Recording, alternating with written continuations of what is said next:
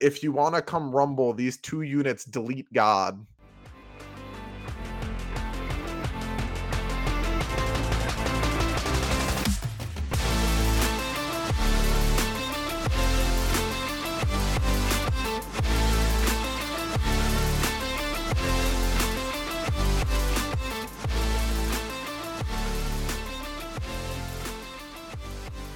Good evening, good morning, good night, everybody. We are StatCheck, and we are here for episode 60. Insert meta here.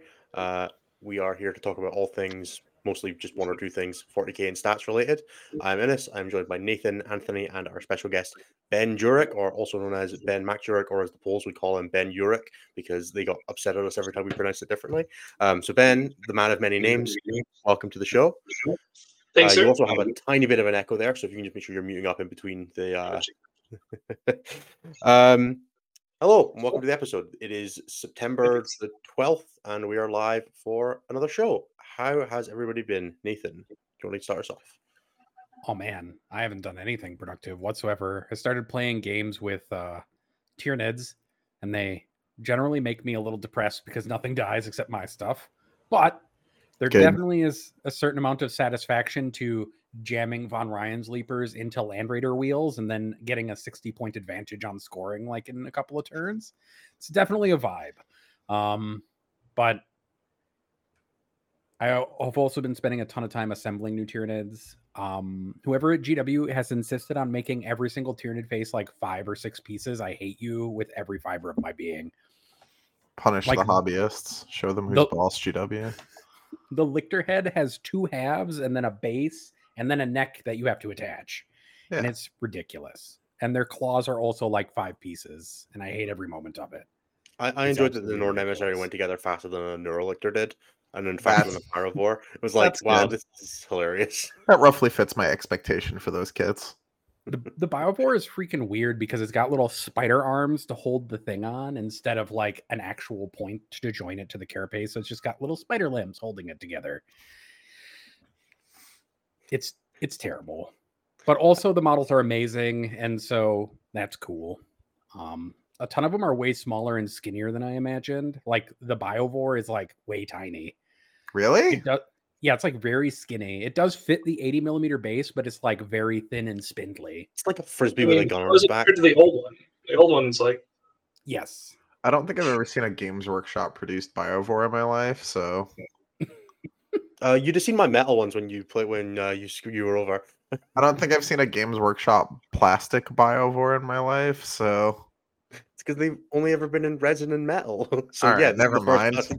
Come on, just straight up out, you're just outing yourself as somebody who's been in the game for 3 years. Jesus Christ, Anthony. I definitely do own Biovores that are probably as old as Innes almost. That's all I can say. Yeah, it's not difficult. Anthony, how have you been? How's your last week or so been? You were not on last week either. So how's your last 2 been? Pretty good. The balanced data slate like deeply upset me. And then I had a little bit more time with it. I'm just marginally less upset now. So that's good. I think Eldar is still the best army in the game, which makes me depressed because as someone that likes to play melee armies, the Night Spinner is an abomination, unworthy of love nor sympathy. And I can't believe that Nids got nerfed more than Eldar.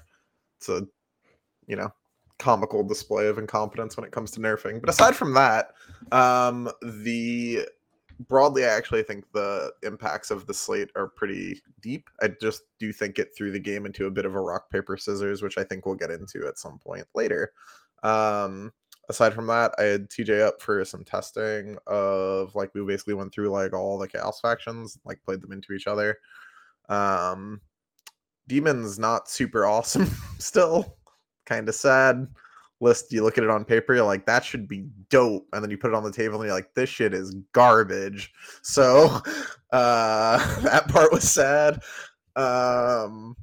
Then World Eaters was better than I thought it was going to be, so that was cool. And then I saw Death Guard get a bunch of hype online and played into them, and I was like, boy, that still is a pile of trash, isn't it? The highlight of the weekend for me personally was Karn doing 15 damage to Mortarion and launching him into the sun. Good job, little man. The turns out the World Eater +1 to wound against character, vehicle, or monster units, really good. And then the World Eater is Master of Execution, rerolls hits and wounds against character units as well. So you just point that guy in the direction of a lead unit and he turns into Drazar, which is really funny. Yeah. There was also a World Eater's Relic that I just like no one took, or I just didn't see anybody take. And then I like tried it and was like, oh, I don't really know what this is gonna do. And then like TJ killed one of my units with like a unit of 6 Blood Crushers and a character. And then I charged that guy into the unit and I read the relic again and I was like, what's this do? And I like, oh, it gives me D3 and I like rolled it and it landed on a 2 and I was like, attacks and damage, and just smashed the entire unit by himself. And I was like, oh god, okay, that's what that does. So yeah, there was some fun pieces in World Eaters. What would you say the over-under is on you taking them to LGT at this point then, given it sounds like you've been having a lot more fun? So I was having a lot of fun with them. The army's like dumb quick. I like fast like that. I like things that can catch elves.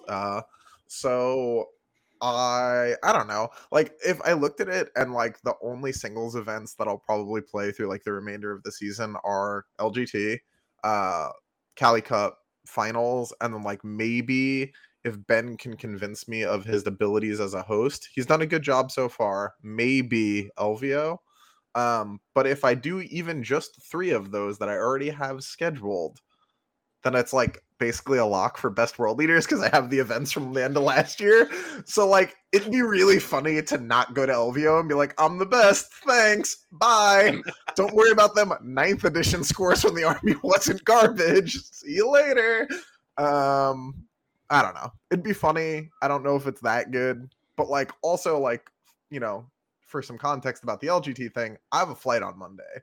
So like I'm currently debating like if I made the shadow round, is it too rude to play it? Like are you just seething with rage if the dude that sends you out of the shadow realm then it just like is like all right bye, it just like doesn't even play? Does Zach let you do that? I don't know what the plan is Yeah, there. that's what Mike Porter did last year. And if you He do just- it, that's what Boris did last year as well. But he dropped the morning after. So I paired him in the next round and didn't play, just got a bye. So if you could do that, that'd be great. Oh yeah, then great. All right, cool. Perfect. Just do that. Sounds like I'll only make no one upset then, just the person I play in the shadow round. That sounds fine. And if I like them, I can always just concede. Okay, so maybe I'll take a real army. I don't know yet. So I did also have a lot of fun playing CK. I played the like 1 Rampager, 10 War Dogs, and specifically the Changeling build. That shit's real funny.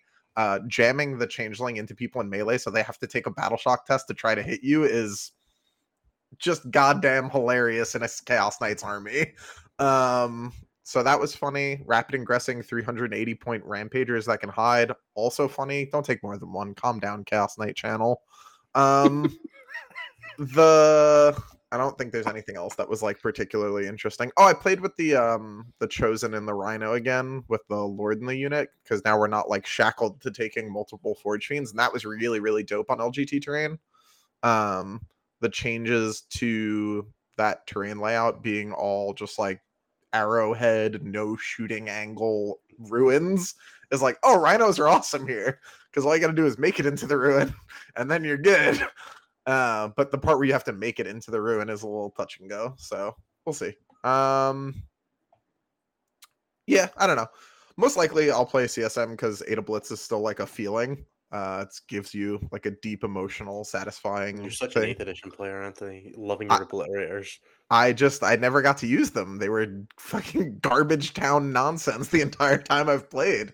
I mean, I would rather use my, like, no, not even vaguely pretending to front. Like, I would much rather use my world eaters, but, like, you know, if I actually want to do well, I'm very cautious of, like, my approach to a tournament, especially one that I'm flying for, after actually that Mythicos tournament. Because I was like, I'll play Bile because it's funny. And then I lost round 1 and it wasn't funny anymore. So I have to be very careful of like my expectations relative to what I'm trying to do, relative to how angry I'll be if it fails.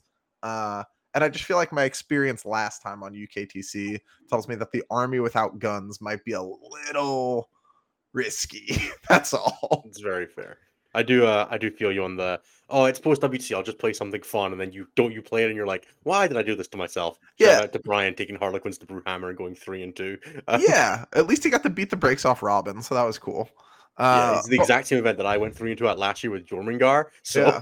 So like the other side of that coin is that I think CSM has the best chance of me not joining you and Nos in the lose to Grey Knights at LGT club, and I desperately do not want to be a part of that club. I've never lost to Granites at LGT. Chill. Yeah. It was a GT. Oh, sorry, Anyway, whatever it was. Let's move on before, because I think at some point we would like to introduce Ben. Yeah, that's it. Go nuts.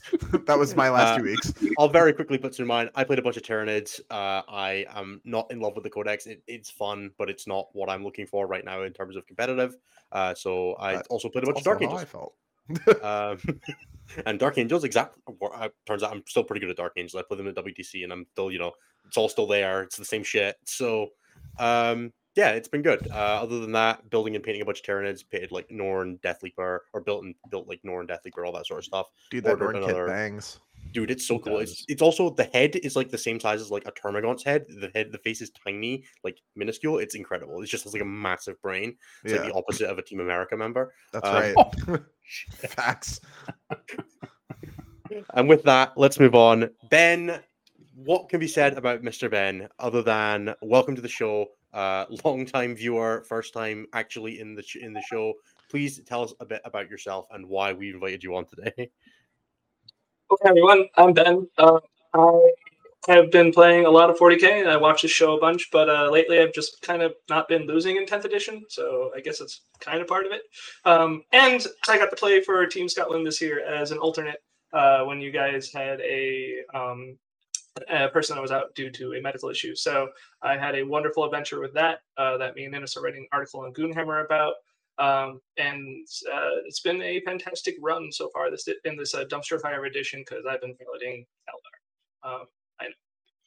But other than that, I played a tournament this weekend also. That's what I've been up to. And I 6-0'd that event. And I got second because I only scored 590 points. What a damn shame. rookie numbers with Eldar, let's be honest. Can't believe it. Dropping points as Eldar. Fucking amateur hour. Ben's going to be a casual like 2 and 4 player now. He's got to play with the real points because he couldn't even score perfects with the old book. Yeah, what are we even doing? Yeah, I'm completely screwed on this one. Oh, my game has to be turned down. Okay, sorry guys. I'll fix that. It's good Why that don't Tim you- Penny's always in our chat trying to help us with That either is true. money laundering or advice on audio. I Why don't tried to you join early for a also sound check, but I screwed that up. Then tell us a very small amount or as much as you would like to about the other thing that you're doing this weekend. Oh yes, this weekend, this week, Like, starting literally Thursday. tomorrow. Well, Oh no, 2 technically days, starting right? tomorrow. Yeah. So basically, from tomorrow on, I will be joining the Charity Hammer crew, and we'll be doing a large event of 72 hours of nonstop streaming on Thursday night, Friday night, and Saturday night, including a 30-man GT, a bunch of fun games. All of it is to raise money for Child's Play, which is a charity that donates money to both children's hospitals and domestic violence shelters. So it's for a fantastic cause. There's going to be a lot of prizes and raffles. $30 donation gets you one of those raffle tickets. We're giving away everything from huge box sets to fully painted armies. And there's even a bracket of the 30-man GT we're running. And the person who has the best bracket, just like, NCAA or any other sports bracket, is going to get a fully painted Custodes army done by Lou Rollins, which is absolutely gorgeous. It's all Death Watch themed. And yeah, that's going to be a great time. Tune in. War Games Live Joe is going to be there. We're going to be on YouTube and Twitch. Oh yeah, and we'll have links to as much of that as we can find in the show notes. It's a really great event, been run by the Best in Faction or Best in Tabletop guys now. So please do check that out. It's an amazing cause. And if you're not at an event this weekend, or you are at an event and you want to watch something on the travel through or the from, do check out Charity Hammer. It's always a really great watch. Worry not, they will be streaming no matter what time you're traveling. Yep. Every time zone will have something to watch and something being commentated on if past Charity Hammers are any example to go from. And frankly, if you're traveling in the middle of the night US time, it's probably the best content because then you'll get to see the really weird stuff. the like Oh, people yeah. playing games at 4 a.m. kind of stuff. Yeah. It's always a good time. I Matt have a Evans 3 and a.m. I, game and a Trimble, so that will be. yeah, that'll be over in like an hour. You're just gonna start on the line and go. Oh, well, that's what he's gonna do anyway. Whether you do or do not decide to cooperate is up to you. I bet Trimble's Uh, having a great time getting Plague Marines back out again, to be fair. Oh so- yeah, I mean he was before. They were just custodian guard that were undercosted. It was the same vibe. Yeah, Entirely it's fair. gonna be fantastic. I'm super looking forward to that. Anthony's been part of it before. Yep. Highly recommend it. There's a community Discord. Also, participate in that. Have fun. And what are you bringing to the bracket portion, since you'll be playing in the bracket, I assume? I will be playing. I got asked to play Eldar to kind of show what the nerfs did. I had the debate of like, do we bring fully optimized like Wraithguard and junk? I decided not to play the Wraithguard and went double Avatar. So I have Avatar Can and Incarn. Really taking one for the team there. Merely Yeah, playing. Night Spinners? Oh no, How many night spinners? just one Night Spinner. But are you Two bringing Christmas. the Lord and Savior Fuegan? That's like the thing that I I've been seeing people do? didn't bring Flake in this one. I A could small easily spicy fit, boy. but I already submitted the list. the weirdly really good melee unit in Eldar that just shouldn't got- exist. It's great. 6 attacks at like flat 3 damage or something like that. Just Yeah, something he's- Yeah, like make that. 4 flat 3. Or He's better in melee than every World Eaters character, except specifically the guy with the glaive, and even then he has better more in AP. combat than Mortarion. Yep. That's not particularly difficult, I learned this weekend. I failed a More, couple more attacks than Mortarion. Yeah, I failed a couple of saves from Mortarion and was like, oh, it's damage like 1,000,000, right? And he was like, nah, 3. And I just like didn't lose any 8 bound to him. And I was like, oh, okay.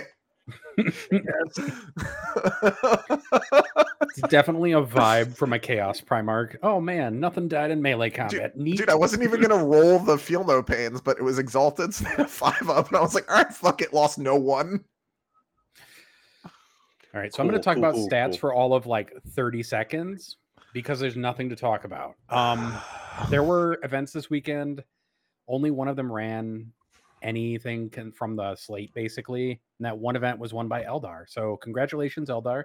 Still winning. This time, 100% of the events that are using the new rules and data slate so far. Congratulations to Eldar for winning the war on Eldar. Yeah. Yep. So we'll probably have more to talk about like next weekend after next weekend's stuff, because there will probably be more than a single event with the full slate in effect, but it'll probably be like 2 to 3 weeks. This is what I keep telling people, is you probably are gonna have to wait 2 to 3 weeks before the data like makes sense. Because like if you looked at the data from this last weekend, and if it was post slate stuff, there were like 3 events won by Drukhari and stuff like that, and it's just weird. There's Well, like they some were looking at, like, nonsense. Yeah, looking at RTTs and shit, right? Mhm. Yeah, there's like RTTs and all sorts of nonsense. I looked at all that stuff and I was like, this would make everybody would think that everything was solved in 40K if they saw this and thought it was all slate data, because everything was random and nothing made sense. Yep. But instead, we need to wait a couple weeks in order to make conclusions and have actual questions be answered about what the slate did or did not do. Fingers crossed by like LGT, we'll have a pretty good sense of what's going on because we'll have all the lists from LGT. So I would argue you'll have to wait about 3 more months for the meta to make sense, and we can finally get the Eldar nerf we've all been waiting for, where they're not the best army in the game, but we'll see. I wonder if they'll even catch another nerf, depending. I don't know. We'll see. I'm honestly just here to make Anthony sad, apparently. I swear I never meant it. I do try my best with the name under the name every week, but Yeah, that's fair. I like every time I look at Phantasm, it just makes me reconsider if my LGT ticket's refundable. Like, It's just infantry now. Just because no, yeah, we're having to be infantry. just the lone ops, bro. Just the most frustrating part. It's fine. you ever have Everything's a fine. Ranger squad Phantasm move away from you, then Phantasm away from you, just like suddenly is like a light is like in a different engage quarter? Like, Yeah, you're like, what are we doing? You're all right. But Anthony, they nerfed Phantasm. Yeah. So yes. So now we're going to move into a different section because we're not going to cover stats anymore. And since we're already kind of moving into it, we're going to get some thoughts and opinions about the balanced data slate. And we'll start with Ben because we'll end with Anthony. Let's start with one other thing very quickly. We did a sure. full show on this that if you want to watch me, Nathan, Jeremy, Cliff, and Tim go through basically all of the changes. You can find that on the YouTube channel. I think it came out as a podcast episode as well, but I don't know that one for sure. But it should be in there as just a bonus content on the YouTube. So if you want to see a bunch of extra stuff on the Balanced Data Suite specifically, go there. We're going to get a bit more from Ben and Anthony here because obviously neither of them were with us. So Nathan and I are going to shut up a little bit for this podcast, which I know is unusual for me. So Ben, take it away. How did you feel about the Balanced Slate? If it was a 9th edition slate, it would have been the best slate ever dropped. As far as like changes, approach, what they did with the game, actually looking at core rules, embracing digital rules, bunch of things they would never have seen from GW before. To that note, there's a lot of big hits and a couple small misses. Eldar obviously being the biggest miss, because when you bring down everybody else at the same time, even no matter how hard you kick Eldar in the nuts, it just wasn't quite enough in my opinion. I'm as an Eldar player lately, there is a couple things I'm a little bit more spooked into playing to, or games are going to be quite a bit more even, or like there's going to be situations where you're going to lose if things don't go the way you expect them to go. Like Grey Knights, for example, is now like real sketch. But outside that, I'm looking at orcs heavily a bit more. I'm looking at, I'm making guard and orc lists and Eldar lists, and I'm excited to be list building again. So that's actually a very good thing and something that a data slate should do.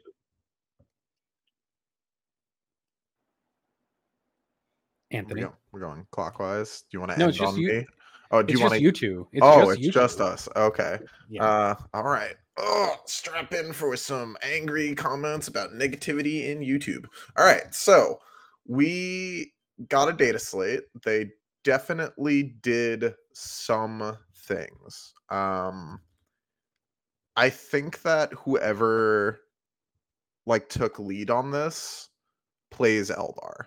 I think that's the only way that you could possibly end up in this scenario.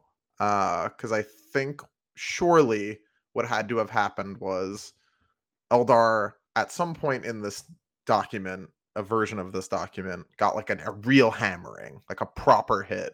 And then someone played a game of 40K with their Eldar army and had to think and was like, oh, no. This is crazy. That's not why I play this. So they went back and tuned some shit back down. I don't understand how Nids could take a harder hit than Eldar. I don't understand how Deathwatch could take the hardest hit in the set when it wasn't even fucking good. I would hesitate to call Deathwatch good, let alone great, let alone historically dominant. What the fuck are we doing? I don't get it. That said, I think the game's in a more interesting spot than it was, but I think that the bar is so low that they probably could have rolled over it. So, did they make the game better? Yes, absolutely. I don't really know. Oh, yeah. I mean, in the same vein, thank you, chat. IK, I know they were dominating a bunch of stuff. IK at least kind of get, right? IK could feel bad to play against if you were an army that couldn't kill the knights or something. If you just took all the damage out of your list, you were one of the armies that couldn't handle them. Fair enough. Put them in the sin bin. But if we're putting stuff in the sin bin, what the fuck? GSC also just got cracked in the mouth. I think they're still fine though, honestly. I think a lot of people... GSC got what Eldar needed, right? They got it in the right ways where you can still play the army, but it's also you can approach beating it now. Yeah, I think it's realistic that GSC got the correct direction of the nerfs, and I think that again, I think that whoever wrote these nerfs must play Eldar.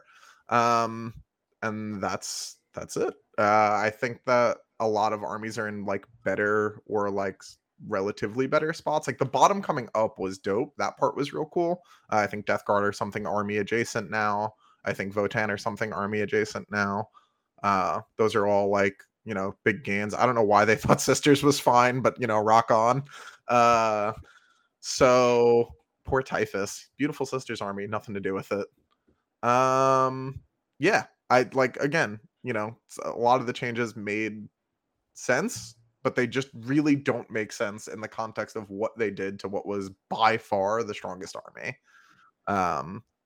It's like they were worried about a power vacuum, so they just sealed the hole with more Eldar. I was like, oh, okay. I guess that's one way of solving that problem, but I definitely Maybe think would have approached from it like a differently. philosophy approach, they probably were like, look, if we hit all these core rules, that definitely will just really, really hurt Eldar. And instead they they didn't want to make a synergistic, like massive nerf, which they they've wouldn't never, have created anyways, yeah, right? So I'm dude, they've never worried about that a day in their lives for any other nerf. They killed every part of light that was fun until they finally, on the last nerf, hit the one that actually made them strong and was like, look at it, Patrick, we saved the city. I while it's don't, burned behind them. yeah, behind them is just ash and ruin. But like, I don't, why didn't you, every other time, you, like, the easiest example, the one that I'm most bitter about, right, is like post Nephilim Chaos Marines. Like, if you perceived CSM to be an issue, like EC specifically, and then you look at them from what happened from Nephilim to Arcs, you'd be like, what the fuck? What happened? But like, even let's pretend for a second that Ninth was like written by a different company, not even a different team, a different company. Clearly, there are some people on the team that know how to nerf.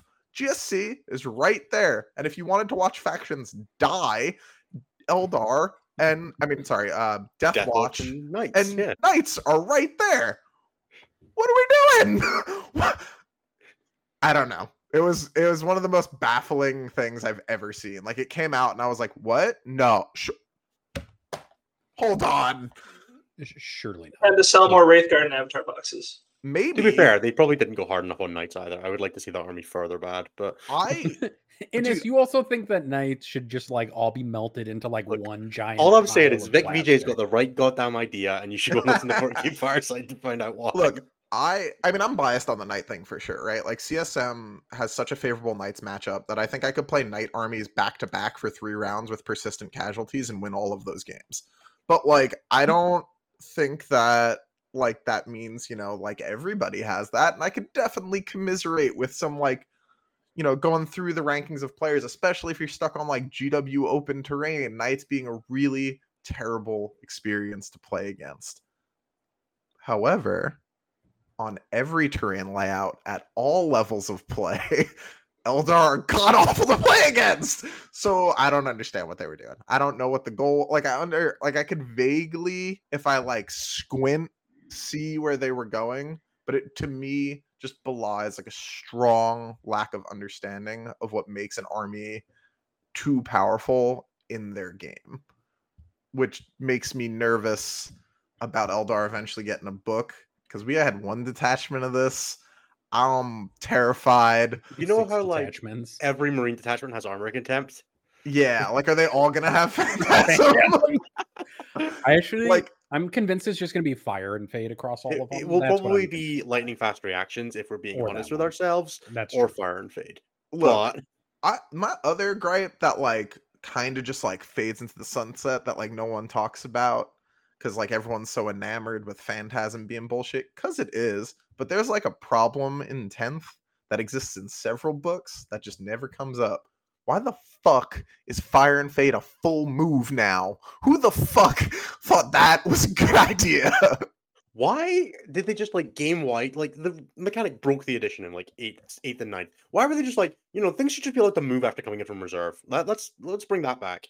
Why? See, I never played with that being a rule. The first time someone went to do it in 10th, I was like, don't even try that. It was at the testing weekend that here when 10th came out. Someone tried to do it and they were like, it's not in the rules. I was like, it will be. Surely they'll FAQ that.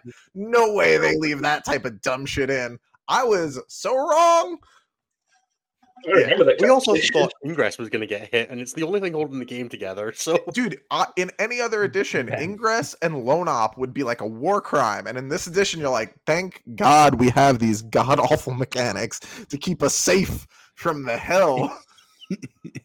So, Ben, did you have a comment? Very briefly. No, I completely forgot what it was. Don't worry. The What? train gets derailed very difficultly sometimes. Yeah. Why can fire and fade if you didn't? I know the comment was, but I like moving 28 inches. I was also there for the surely this will get fixed. It was Yeah. like a race night fire and fading out of reserves into an objective. Yeah, I was like, there's no way. We had like a test game on like Team USA, like in a DTS game where like that happened. I was like, guys, come on. Have some quote of me, have some faith in GW. They obviously won't let you do that. So yeah. Or like the Yeah. first time a unit of like a Thousand Suns unit comes in and moves 24 and you're in their shooting phase, you're like, you also can't Overwatch this, and you're just like, The only thing I remember from old versions of 40k is that it just sounds like Yanari with their activations during the opponent's turn, so the turn just never ends for the Yanari player. yeah, you used to be able to. Yeah, Sebastian's got it here. You used to be able to drop in a squad of Yanari shiny spears from Deep Strike, quicken them so they could move, charge something, fight it, kill it, and then move again, like all off of Deep Strike. It's just be like, cool, so dead, and then they would be behind a wall again, and they just move through walls. So nice. I like actually thought like it's a little bit better now after the changes to Overwatch and Towering and stuff, but I legitimately believe maybe still Sigmar to be the more competitive game because at least in that game you only get double turned sometimes. Every turn is the Eldar player's turn. to be fair, Sigmar is like begging for its own slate recently. Twitter was like, apparently they were just like infinitely respawning zombie lists and stuff. So Yeah, not but all like the grass ain't always green. yeah, but like at least I don't know, like at least you get to kill a lot of zombies. When you lose to Eldar, you kill fucking no one. So Anthony, on that note, tell me how you feel about Necron Warriors right now. Oh, I love them. That's my ideal meta. Please bring out every Necron. I think Necron Warriors should get buffed. They should get their squads buffed to 30. Like, I love those metas. Those are my favorite. Tyler's out here trying to like convince the masses that you need no damage in nids and you just want to run 300 gaunts. Like, let's go. Let me pull 100 models a phase off a table until we decide that I've won. It's always a horde meta, and it's never a goddamn horde meta. Blast, it's not a horde meta in 10th until the blast keyword gets phantasm treatmented. Blast Nation attacks. Only infantry get it? Yeah. Cool. Yeah. All right, let's talk about some meta predictions then. Since we've waxed philosophic about all of the terrible things that GW managed to both do and not do at the same time, Ben, what are the top 5 factions coming out of the slate, in your opinion? And then one dark horse faction that you think people are going to be surprised by. Our number one. Bother with that. I think CSM is either number 2 or number 3. Impressively enough, see Anthony's response on that one. I think Nids are going to be up there. I think Orcs are in the top 5. And the 5th dark horse is that the same one, or do I give you 5th and a dark horse? 5th and a dark horse. All right, CK actually. Reasonable. I like CK as a choice actually because that Rampager build actually seems like questionable when it rapid ingresses into your backfield and then. I forgot to put Crowns in the top 5. My bad. Crowns are like number 3. Okay, there you go. Yeah, so rotate everything down, throw CK in the dark horse. Got it. There you go. Yep, nailed it. Yeah, that seems pretty reasonable. Innes, how about you? What are you thinking? So Eldar are 1 because Eldar are 0. Like fucking, I'm not including Eldar. Fuck Eldar, they're not real. Marines, I think, are like up there. I think CK, I think Necrons, but I think Necrons, like once people start actually building for them, I think they fall out and go to my dark horse. I think GSE, if played well, are still comfortably top 5. That army just does so much damage, and the comeback mechanic was never that important. I mean, you and I had said they could remove it wholesale, and it yeah. just like Tau probably played well up there.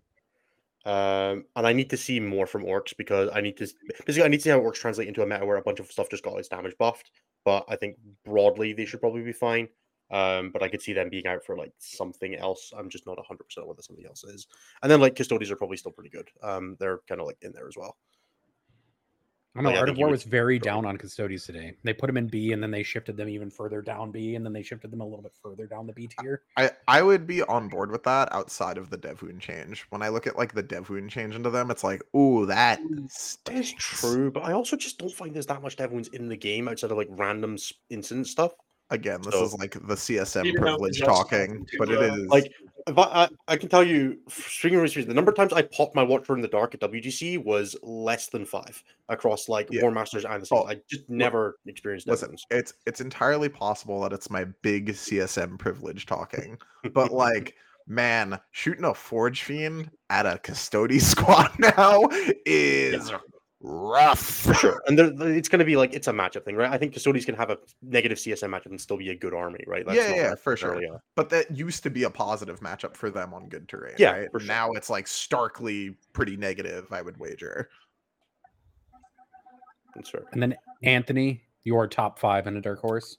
Eldar, GSC, Krons, Tau, Marines, and Dark Horse would be like CSM. I think CSM's good, but I think the really rough Tau matchup, a potentially rough Space Marine matchup, and like depending on how the Space Marines are built, and then the Eldar being like a game that you don't get to decide if you win it or not, is definitely all like tough sledding towards, you know, CSM being up there. I think that at the top of the game, we have like a real issue where unless you are the Eldar, you no longer like have your decisions matter until they make an error. Like you could play perfectly, but if they do also, you just lose. Basically it's an agency issue, right? Like I think that Eldar's win rate will probably peter out to be actually fairly like fine. Unless they do the thing that Harlequins did where like they get ditched, but like the 3% of the meta that plays them because they're like in the know just smash, which could happen. But like I think that even if they like normalize from a stats perspective, I think they represent like a real problem towards the upper end of the game. So they would hold a And then- stranglehold on that number 1 spot. When we talk about Marines, what are we talking about? Because Marines is a lot of things, right? But So what when are I we say Marines, I'm specifically talking putting in the top specific. 5 for Marines. Yeah, so it'd be Dark Angels, the Deathwing Knight. Like I mean, basically like the Polish build from WTC like gained points in the slate, which was like personally offensive as that being my worst score at WTC. Like I played Eldar and did better than playing against that. They were not quite equivalent, but you get what I'm saying? Like yeah, that list is crazy strong. Like I don't maybe like it has like movement issues on UKTC, but that's like the saving grace, and you're only hoping to that army if you're planning to play against that at LGT. It being like, hey, my list has 7 lone op units, by the way, and if you want to come rumble, these 2 units delete God. Good luck. Let me know how that goes. Yeah, it's great. I personally have no issues with it. Yeah. It's really good. I think like the way that Dark Angels list is good though is just like it's doing good Warhammer shit. It doesn't like criminally offend me. Like I could live without the like run away when you get close just existing in the game. But Agreed. Yep. but as a like aside from that, I think that strat just really undervalues how difficult it is to get close to a good player's units. And then like you finally do it and they're like, bye bitch. You're like, come on. I would also say, I think on just to go slightly off of Dark Angels, I think Blood Angels has legs and is actually a reasonably solid army now. Death Company are just like fantastic now. They're real good and too cheap. BA is like right there, but I don't think they're as good as Dark Angels. I think they can be. I think they can be on certain builds. If you play on like a thing that's like many small ruins as opposed to like certain big ones, that definitely shifts the balance. Yeah, I think they're a lot better on like GW terrain than like exactly. Yeah, there's loads of like little angles and little blocks. But the fact that you get like Inferno Pistols with full hit rerolls and then also Power Fists, it's just wild to me. Yeah, and then like a bunch of their characters are bananas. The Sanguinor, specifically in the context of 10th edition fight phase mechanics, is real fucked up. Like he dives into like the middle of your unit kills you a bunch of stuff because he has, you know, like a bunch of high strength attacks and fight first, and now you have to like figure out your coherency, but also you just like you basically just get scammed by him even if you know it's coming. It's an interesting setup. Like I legitimately, there was a bit there where I was like, do I take BA to LGT? But I You was should. like, I think you'd have a good time. yeah, I probably would, but I'd rather play Obliterators or World Leaders. So yeah, That's fair. Ben, do you have a flavor of Marines that you're appreciating, or do you want to replace a flavor of something with a different faction entirely? I mean, Dark Angels is the obvious choice. I don't think there's really another choice of the Marine one. And then the other, as far as other flavors, other things, I think we all haven't talked about how the NIDS Codex hasn't been broken yet. Don't know if it can be broken, but That book needs more time in the tank. There will be builds in there that are good. It's just if they are consistent enough to be like top meta. I think the book's a good book. It's just not a broken book. I think It's it needs. fine, I think but it needs the power level at the top bit to come down one more time, and then it goes to being like very good. I played a test game on the Nexus build on the old points before they got Savage worse than Eldar for no reason, and I like had fun. It wasn't a particularly like me army, but it was like, you know, it was fun enough. It had things that it was doing. But it wasn't like, you know, I was like, yeah, I'm scoring and I'm, you know, like playing Warhammer, but like nothing I was doing was like particularly powerful. And that is like, you still like 10th has had a lot of changes. Shout out to GW. They've made a lot of changes. Like we're definitely not in the place that we started in. Good job. But like, also like, no, like if you're like, I'm gonna score and I'm gonna do this, the game still just looks at you and is like, how dare you, bitch, and just like smacks you off the table if you play a top army. I think the middle of the packs got grouped together a lot more. I think outside like the top three, like, you know, none of us mentioned Thousand Suns, but they didn't get that. Like they got some big points nerfs, but like I'm looking at new lists and like that list is still great. Like there's nothing. So I thought that until I played against Thousand Suns, and then they immediately didn't have enough CP to do fucking anything that they wanted and died just like that. So that change was huge for them. Yeah, not being able to indirect turn one especially is very big. Well, and then if you do indirect on two, you're like, all right, I have no defensive mechanics anymore. It's like, oh. That battle tactics change is like real big. I was building a Tyranids list, and then I remembered that I couldn't 0 CP the Feel No Pain in Assimilation anymore. And I was like, oh, well, that makes that real not good anymore. All of these horror specs that seemed real good at 125 points. Yeah. Marine build that I just like didn't think about, but I've only heard about, not seen, is Templars. Didn't they get like real cheap? Someone was saying the other day. 1.5 points for Crusaders. That seems like an error. I don't know if anyone's exploiting that yet, but it seems like a mistake. I look forward to seeing what Olivier does with them. Yeah, true. Is he coming to LGT? I don't think so, but no, that would be fun. Who really knows? Right. And then it's true. It's just hordes of close combat Marines.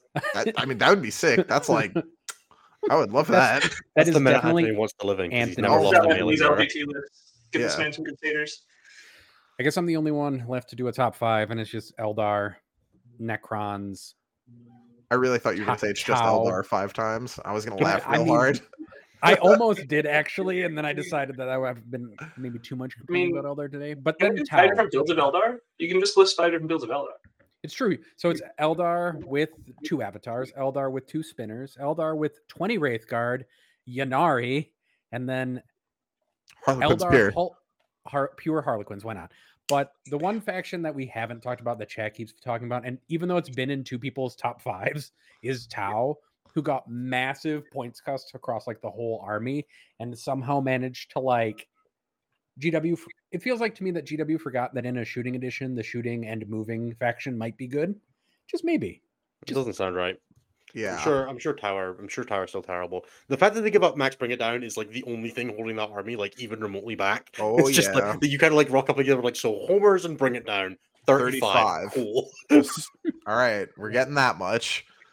Yeah, they're weird. Like it's weird because of the way that you can score against them. They have to be real aggressive to you because you are not allowed to hold primary against Tau, or they just lose instantly. So very strange.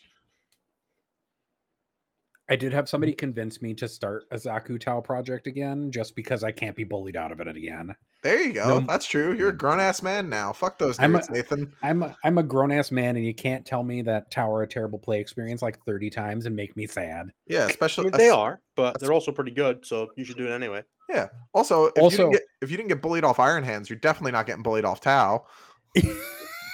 We I all know definitely- you don't have standards.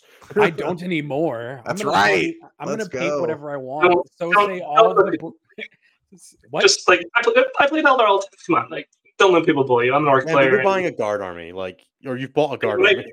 the postal office guy just arrived with a bunch of stuff that has guard in it. Ah. I love it. Are you bringing 3 Rogaldorns? Is that what you're gonna do, Ben? Or are you just gonna bring? Double Dorn. I have a double Dorn list. I'm really excited about. I'm playing at Charity Hammer when I'm not doing the GT list. So the double Dorn list actually it's just rocks a lot of damage, and I think it has play. And Gonskos went down in points. Oh my god. That going down in points is the most hilarious thing I've ever heard, because I remember watching Skark just play with them and I'm like, this unit's so good.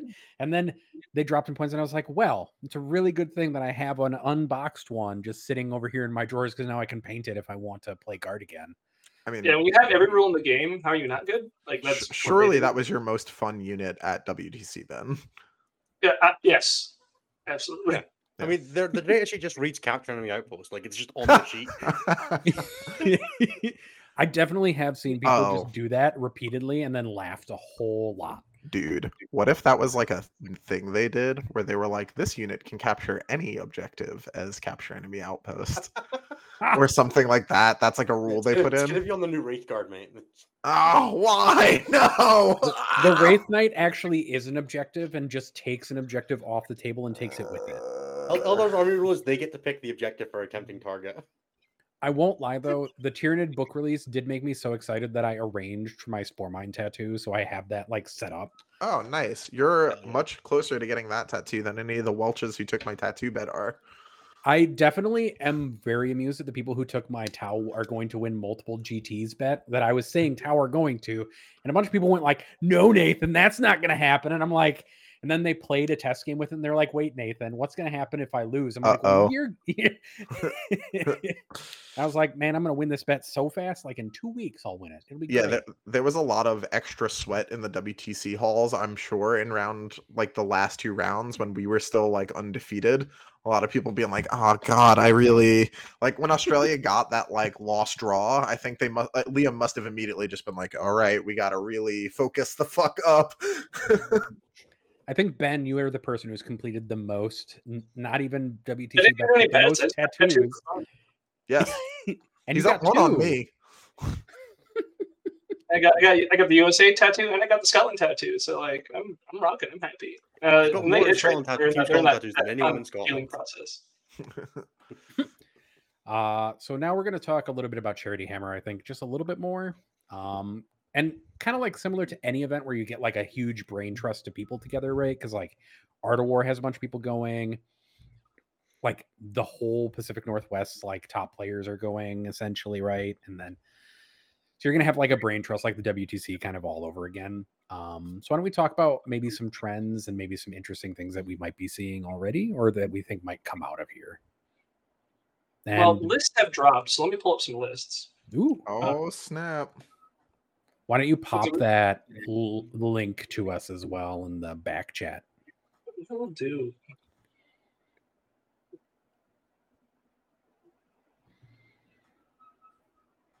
The momentary silence while we always get on this, Doo-doo, which is extra doo-doo. funny because we actually have show notes this time, guys, to organize our Wow. stuff.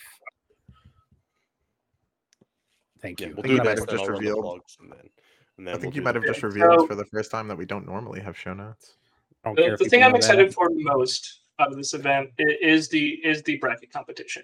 I want to see what people's brackets come out to, how close certain people get, anybody gets a spot on. We should really do the WTC draft stuff. We there's should a- tally those points. Yes.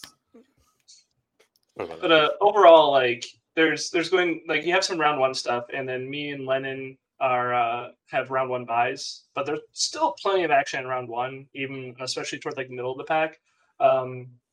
We have some potential matchups that are just like that are absolutely bonkers. Like I'm excited for like a possible Bortel McDougal matchup.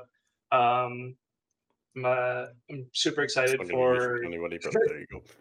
just like how everything's going to kind of like pierce out at the end. And in the history of Charity Hammer, the 1 and 2 seed have never played. So somebody gets upset and knocked out relatively early. On my bracket, I have myself going all the way, obviously, and I have a Matt Evans upset into Mr. John Lennon on the Nids versus Nids, just based on like the list construction. Because John's list is very scoring based. And what's up? And the history, right? Isn't Matt Evans the guy who took John out in LVO 2020? Sure is. Yep, it is. So yeah, no, I have Matt Evans upsetting Lennon in that bracket. Is it an upset? Who knows at this point? Who knows? But like, there's it. This is not just a tournament of just like great players. There's a lot of player tournament of, like just great people. I'm super excited, just like hang out, jam a bunch of games with a bunch of different people. You know, deliver some entertainment to the masses, obviously. And the most direct way to interact, other than like the community Discord and chatting and whatnot, is that bracket. So I do want your guys' opinions on that bracket, and I can't wait to see what you guys do. There's a pretty big reward for getting it right? Yeah. So for anyone who fills out the bracket on challenge.com, which I can also post that link. Grab that. Copy. Put here. Cool. That was the entire Discord post, not the link.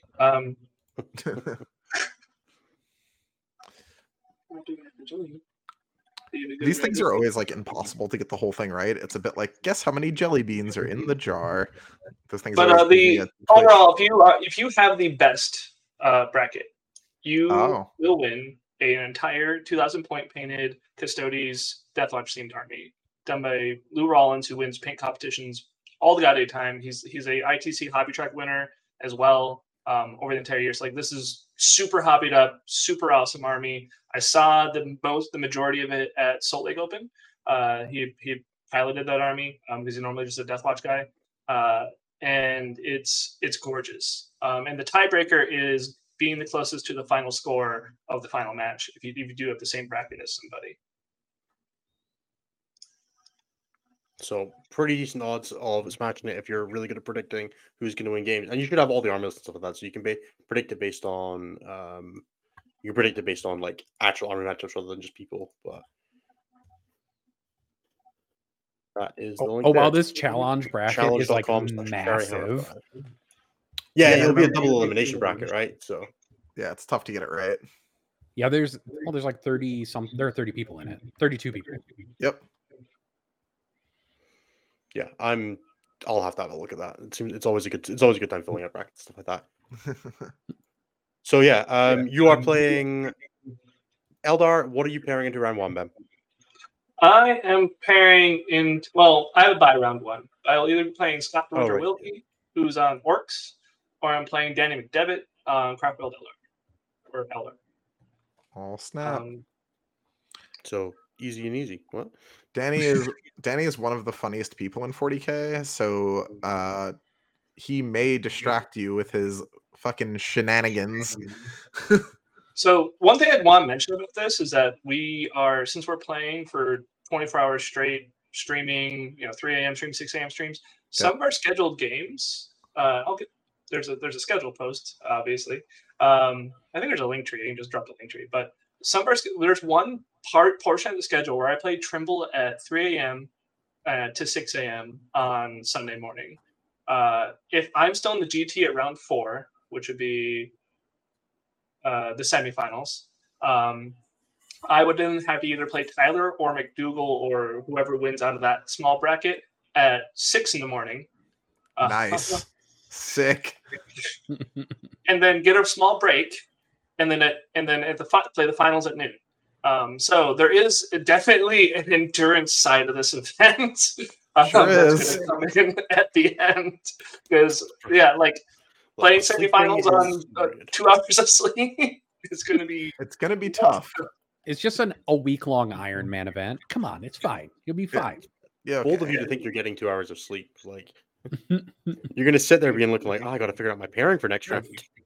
I've already found my favorite list in this whole event, Yeah. which is Nick Villegas, Dark Angels Gladius Task Force list. What is it? Just because it's 2 Land Raider Redeemers. Oh, nice. It is actually, I'm not going to read the whole thing, but it's like the Apothecary with Bolter Discipline, Azrael, a Captain in Terminator Armor, some Deathwing Knights and Aggressors, and then 2 Land Raider Redeemers, and then some other stuff. And a Calidus Assassin. I really like that list just because I think not enough people love Land Raider Redeemers enough, and they are very good. And taking 2 is better than 1, right? You should just take 2 of everything that's good. I don't know why. I mean, honestly, sounds like a hero. So, best of luck to everybody at Charity Hammer. We will be following along with interest. Ben, if you don't win it, you're off the team. Innes says reclaimed team captain, so he actually can say that with real authority now. Oh, did they actually do Scotland's? They did did. Scotland do their team vote? They did. Him and Maddie, who must have a side of him I've never seen to be good at organization. Or he's just better than me. Which well, I don't know. You're better than me, so I don't know. Remember when we talked about bars that you can roll over because they're so low? That's right. That's right. And even I am still more organized than GW is good at balancing Eldar. It's true. And yet, the funniest thing is I think roundly everybody has, except Anthony, who I didn't think said this, has said that this is like GW's best balance slate to date. Oh, wow. I don't even almost feel that way. I gave the last slate of 9th edition a C+ and called it the best slate of 9th edition. So, yeah. No, I thought the last slate of 9th was all right. The AOC slate was fucking awesome. They did a really good job with that one. The only good thing in that slate, I think, was AOC, though. Nah, there was a bunch of good changes there. Whatever. Anyway. We can talk about it more later. Anyway, yeah. I'm going to do the plugs now. And All then right. we're going to go on to the questions because there is so many because people want to talk to Ben, which means that we want to hear Ben's answers. Thanks for being with us for the first hour of the show. There are 88 people currently watching, which is awesome. I think it's one of the records for the standard regular show, and we're really thankful to have you here. If you're listening to the podcast and you'd like to catch the live reactions with all of the cool videos and Ben's surprisingly tidy background and the cool pictures on Nathan's board and all that good stuff, you can check out youtube.com/statcheck, where we stream live at 11 p.m. UK every Tuesday, 6 p.m. EST, various other times across the globe. Time zone conversions may apply. You can also find the podcast in all the regular places. If you're watching the show and you want to catch up on back episodes and you're doing it on the go, Spotify, Apple Podcasts, all the other sort of things like that is a really good place to do that. We also post them on Goonhammer. If you see it on there, that's us too.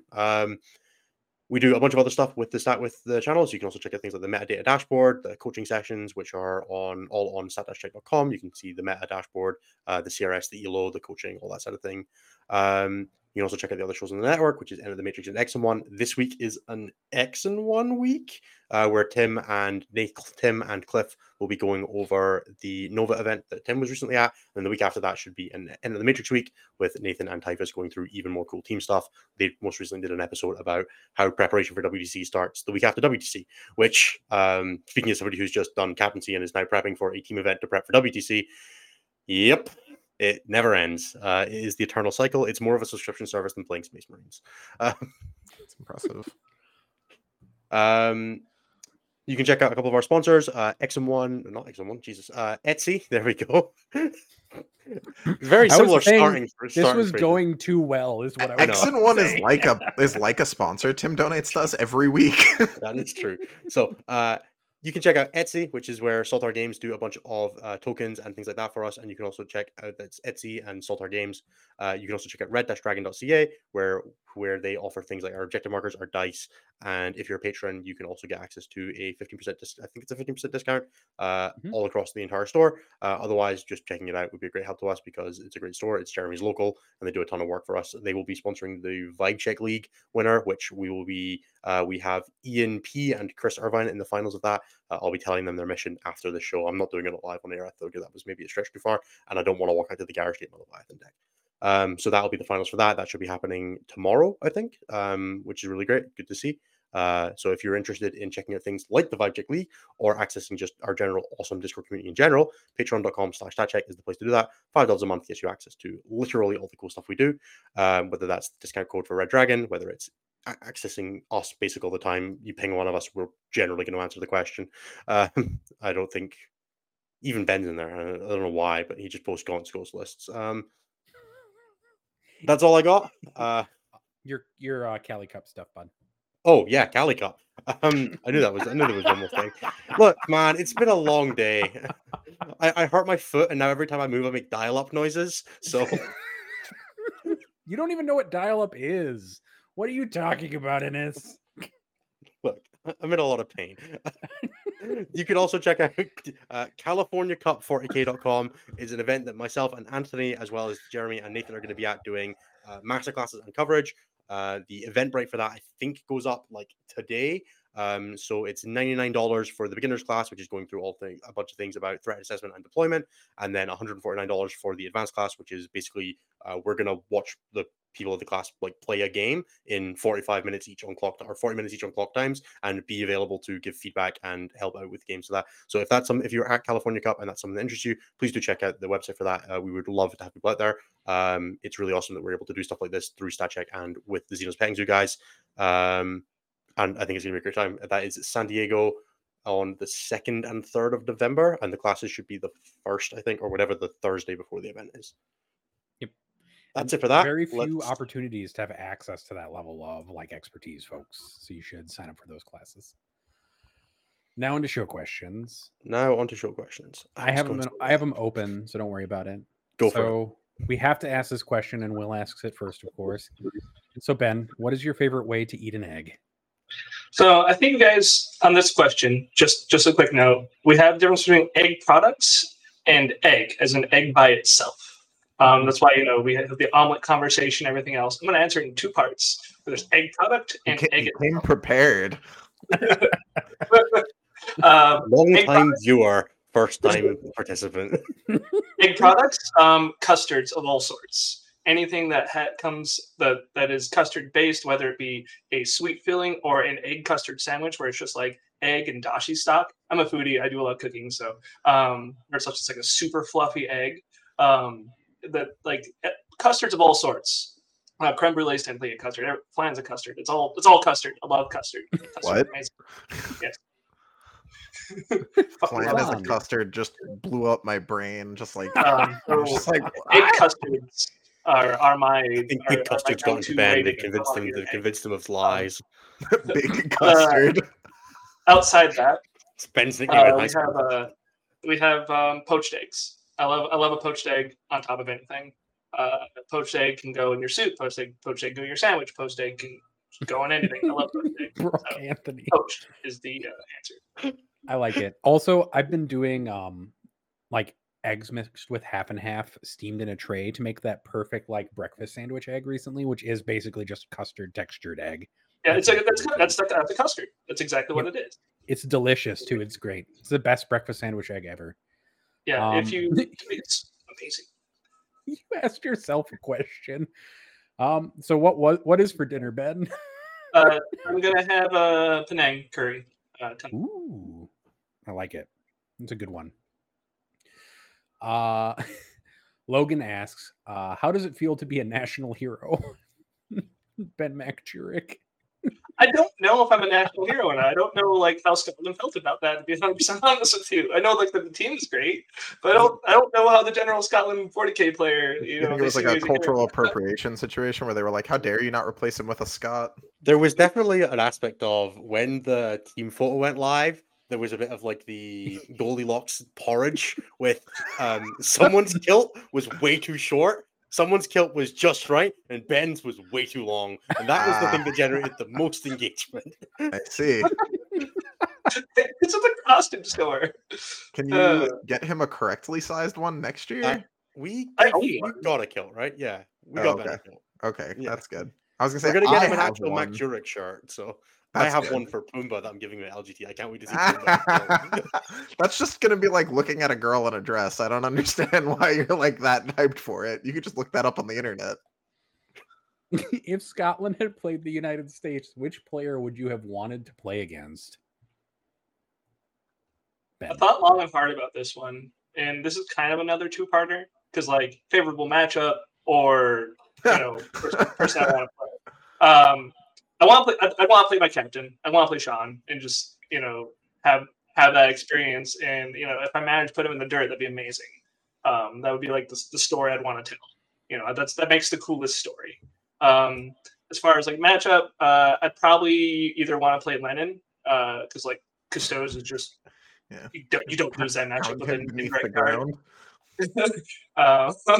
Or Jaime, because I raised in Jaime's head from practice weekend. That guy had terrible games into me. So Yay! Would it have been more or less funny to get Shuckman with the bus though? If that had gone as well as the France game had. that would have been funny. That is the funny story. I don't know how I do in that one. I don't know if that's a repeatable result with the Incarn because what made the French game different is he didn't have the Incarn. Overrated. That'll get you. Have you had or are you planning to have haggis? Haggis is illegal in the United States because it contains sheep lung. There's no way you can obtain it in any way, shape, or form. It what? It contains sheep lungs. It's the giblets and it's all stuff in the stomach. Anyway, awful. It's still nice. You enjoyed it. You can't take that no, back. I did like it. I specifically went looking when this question was asked. I went looking at butcher shops to see if I could acquire and make it. Some underground haggis. You You got to go to a farm. You can go to a farmer, I'm sure. Ben, Just find I will bring a some farming to friend. Metlin next year. Yeah. Oh, there you So go. yeah, that was the problem is I couldn't obtain it. I went to go try and get it. I was like, surely it has to be somebody that makes it in Vegas because we have everything. Like just, but they couldn't. I found out they can't legally sell it. Legally. That's interesting to actually learn about, and it's funny to learn that it's just the sheep's lungs that are probably the thing that offends the FDA the most, or whatever, USDA, whichever one. Yeah. Both. It's both probably. Dan asks. Someone in chat asked, "How do I immediately know this?" I did a little bit of research before I here. Do I want to compare Scottish haggis and Icelandic haggis?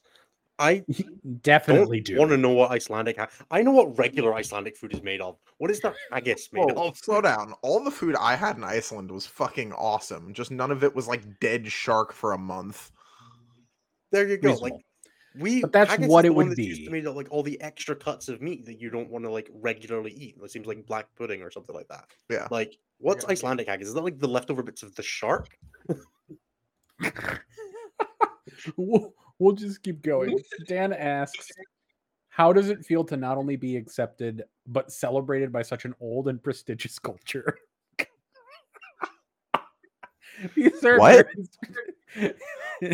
I didn't know that we were considering Scotland old yes, prestigious, maybe I mean, not. technically, yeah, but honestly, between how I was treated by both every WTC team, including Scotland, including USA, and just like the general reception of just like the random public in Mecklen, even, or just like, yeah, Scotland, like it was fantastic because I was wearing the Scottish flag most of the time too. So, but it was wild, honestly. I felt like family, and I feel like the team that I was with, they treated me like family. And the moment I walked in like the US room of doing pairings the night of after I got done hanging out and doing dinner, they celebrated me too. So like it just felt great to be welcomed and celebrated. Awesome. it's the most homoerotic event on the social calendar. It just that is also true. Two of those things, both of those are true. everybody's a little gay at WTC. It's just kind of it's a lot of hugging. It's Mecklen Pride round 2. It's a lot of people letting their hair down in like public with all of their friends, basically. Yeah. The energy definitely supports it as well. Yeah. Also, what do you wear under a kilt? And I suppose Innes can also answer this question, but Ben, Whatever can you answer want, first. whatever makes you feel comfortable. Nobody cares. You'd have to romance me and get those dialogue options to find out. need to McJurk get- approves of this. You need to get McJurk's approval high enough. But McJurk was in a rental, so definitely boxers. Jay,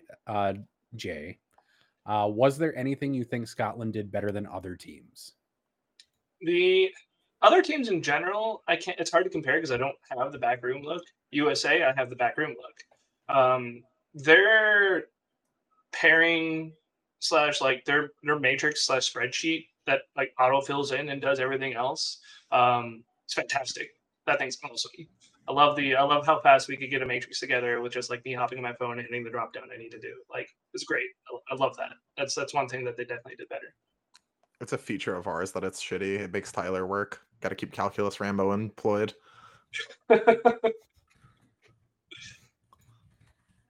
Innes, what do you think? Since you're here and know the I back have door. absolutely no frame of reference. I've only ever worked with Team Scotland, unfortunately. We definitely That's not true. You worked with Team Poland a bunch. Sure, but I mean, like actually, like doing pairings and like seeing the prep like at the event, right? Like I've never been on the other side of another team. I felt like we had a really good meta read. Like we had this identical same eight list factions as the team that won the event. I think we did a pretty good job on that front. I think we did a good job of leveraging having a couple of really strong players in a roster that was a fairly average roster at best. In leveraging like myself and Brian as much as we could. I think we did a really good job with that. Because it's difficult to have a team that's not to like disparage my team or anything like that, but a team that's more tall than wide, both in physical senses, but or more wide than tall in that sense. But it's interesting to have like a player like Brian that you can just like 100% rely on. I could just like we would tell Brian to push and he was already getting 20, just like every round. Like it didn't matter whether we were playing outside of like specifically Australia and France, where he played like GSC and Horde Nids, and like okay, you're not getting 20. He booked a 20 in every other game, and using a thing like that is like using that as an actual like leverage tool. I think is something we do really well. And then Preston asks, do you, Ben or Innes, think you could fit more bases in your mouth?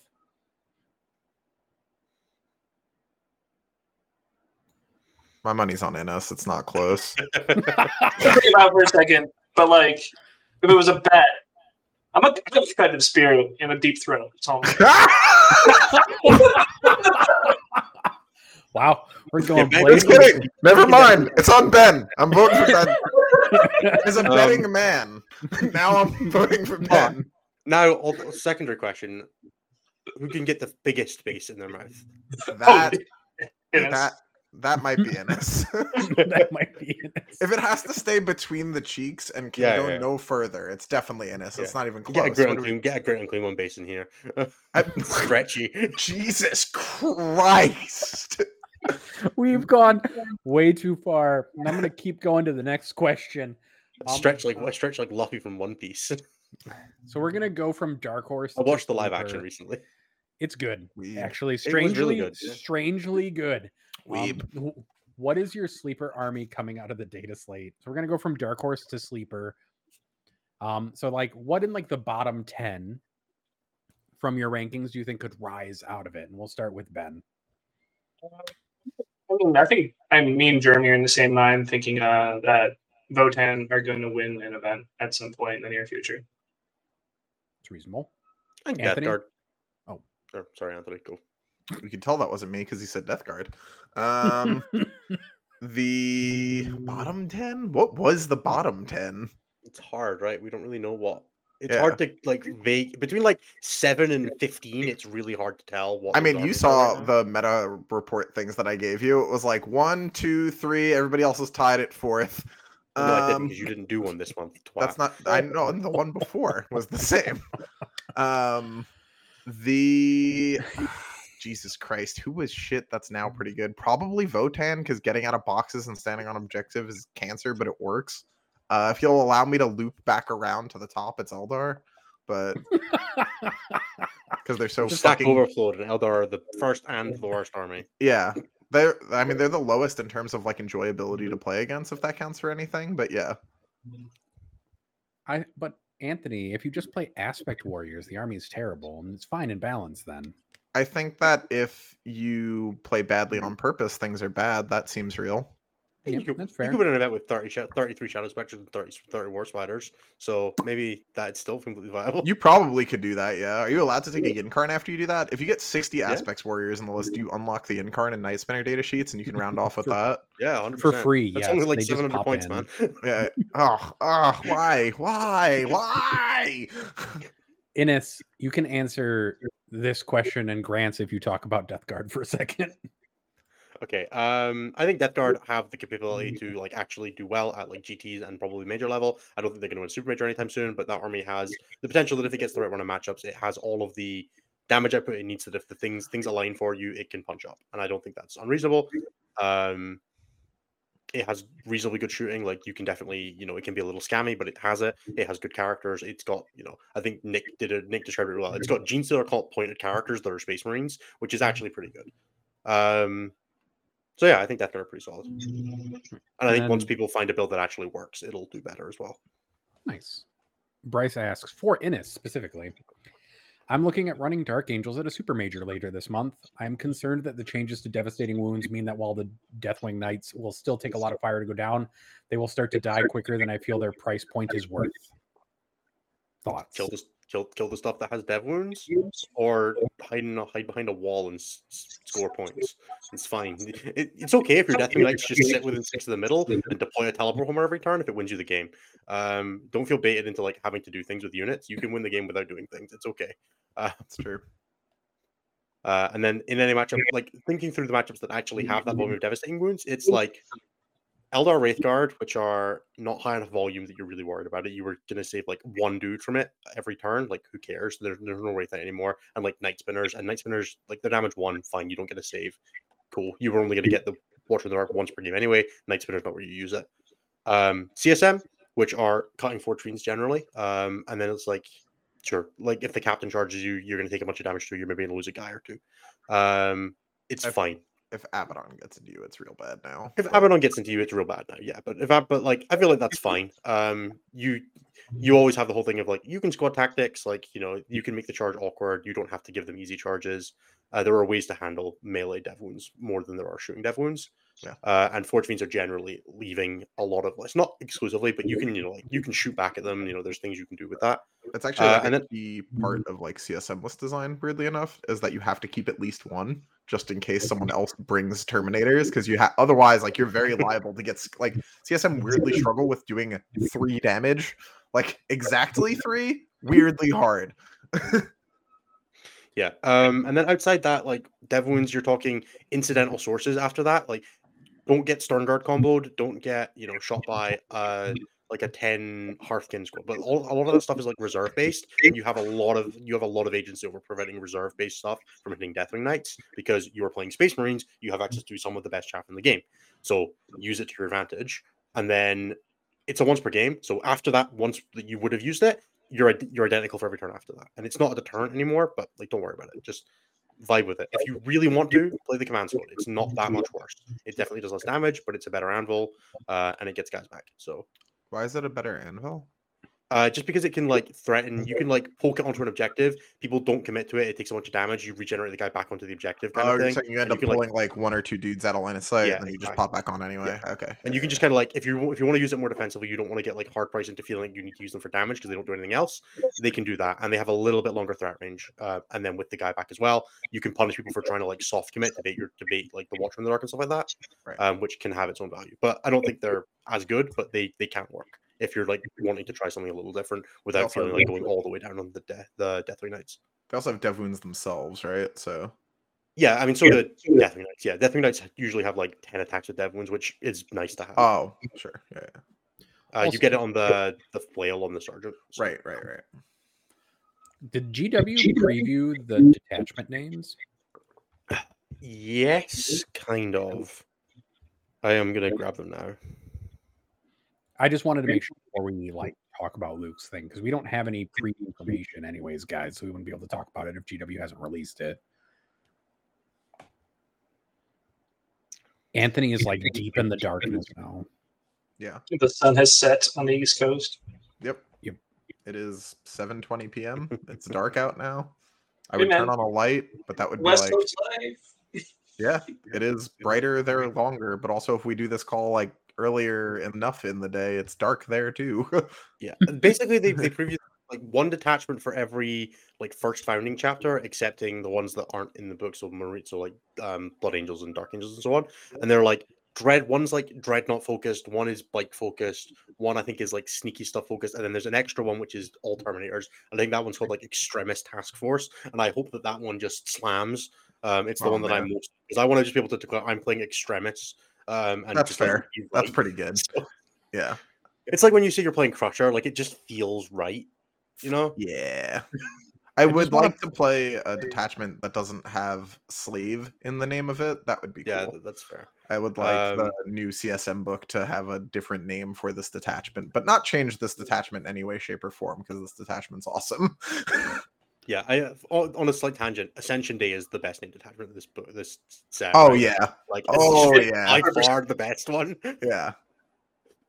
Which is Ben, specifically do you have a detachment that you would look forward to of those? I want 8th Ed White Scars back, where my entire army just gets advanced charge, and I can charge at people with frickin' Centurions and shit. Like I want that back. That's fun. Just like, swole Harlequins. Like just plus one damage on the charge again. Just bring it back. Deep strike and shit. That was great. I love that. I'm just gonna take Ben's answer and say that's my answer too. Martine asks, for Ben, what was the best part of the whole WTC experience for you? It has to be the community. That's without a doubt. There's not even a second question. Like I did a great time at War Masters. I had a perfectly reasonable amount of play at teams, but like aside from the games, everything else, like it's definitely the community and just everybody being excited for everything. Like a bunch of nerds nerding out and a bunch of nerds that are all on the same level. I didn't see like a grain of salt at all among like all the experiences I had. It was fantastic. Just gotta stay away from Innis's tables. It's impossible to not go back after you've been once. It's so difficult. It's addicting. It's ruined the game for me. For the team, bastards. Any pointers for Blood Angels lists for LGT? I mean, you could probably look at what Serrano is doing at WTC and then just like add 300 points to it and profit. Take out the Desos. The Blood Angels chat. Go take a look. It's regularly where I would start as well. Yeah, I did play one game with new Blood Angels. It was pretty banger. Like the Lamarte's unit out of the rapid ingress into the advance and charge into the being a giant pain in the ass to kill is like a vibe. Like yeah. Also, Marine scoring is really good when it teleports because you can just run like scouts with a Libby Dread and you're just like scoring. Also, this aggressor brick that you have to screen for the entire game now. Yeah. If you ever decide not to, and then I just hit the 2-up, you lose now. So you also got free assassins with the point drops essentially. Ooh. Yep. Innis, do you have any big bug secrets that you want to share? I echo Nick's response to this. The secret is to play Dark Angels. The secret... okay. There are builds in NIDs. They are just going to need some time, and I think the best NID stuff is going to be stuff that has a very specific response to what is good in the meta right now. We saw that with like the list that came out of WTC were fairly specialized in one role and they were really good at it. And NIDs are going to be great at that. You can build a NIDs list that does a bunch of different stuff. But what we've now got is we've got 7 detachments for an army that has like 7 data sheets. You're just trying to like find the right mix and match. And that will depend a lot on what everything else crystallizes as. Are you going to need to deal with transports really heavily? In which case you're probably going to need to play a higher damage output army or try to outscore them. Is outscoring viable in a world where Eldar exists? Probably not, which means that you're going to get priced into playing higher damage. Right, like there's so many layers to that. I think Assimilation Swarm is really solid, and it's the one that I'm the most interested in playing going forward besides Invasion Fleet. But I think Invasion Swarm needs a Assimilation Swarm, which is the healing one, needs a very hyper specialized army that can survive through exactly what's good right now and will fall apart in a different meta. But the army that works in that will be really good, and I think we just kind of need to see what that actually ends up being. And cut your fucking Norns. Just don't. I wish they were better, but they don't do any damage. I was pretty happy with one, just as like a go over there, but like I could see cutting it in a world where like there's less points, right? I played pre-point change. The problem with it is that when you compare what a Norn does to what like 2 other things and a scoring unit does for the same points, it's really hard to justify because a Norn is the same points as an Exequeen and a Maliceptor, or 2 Exequeens and a Pyrovore, or like it starts getting real. Why do I want this? Yeah. Well, I think part of that is just how goddamn undercosted Pyrovores are again.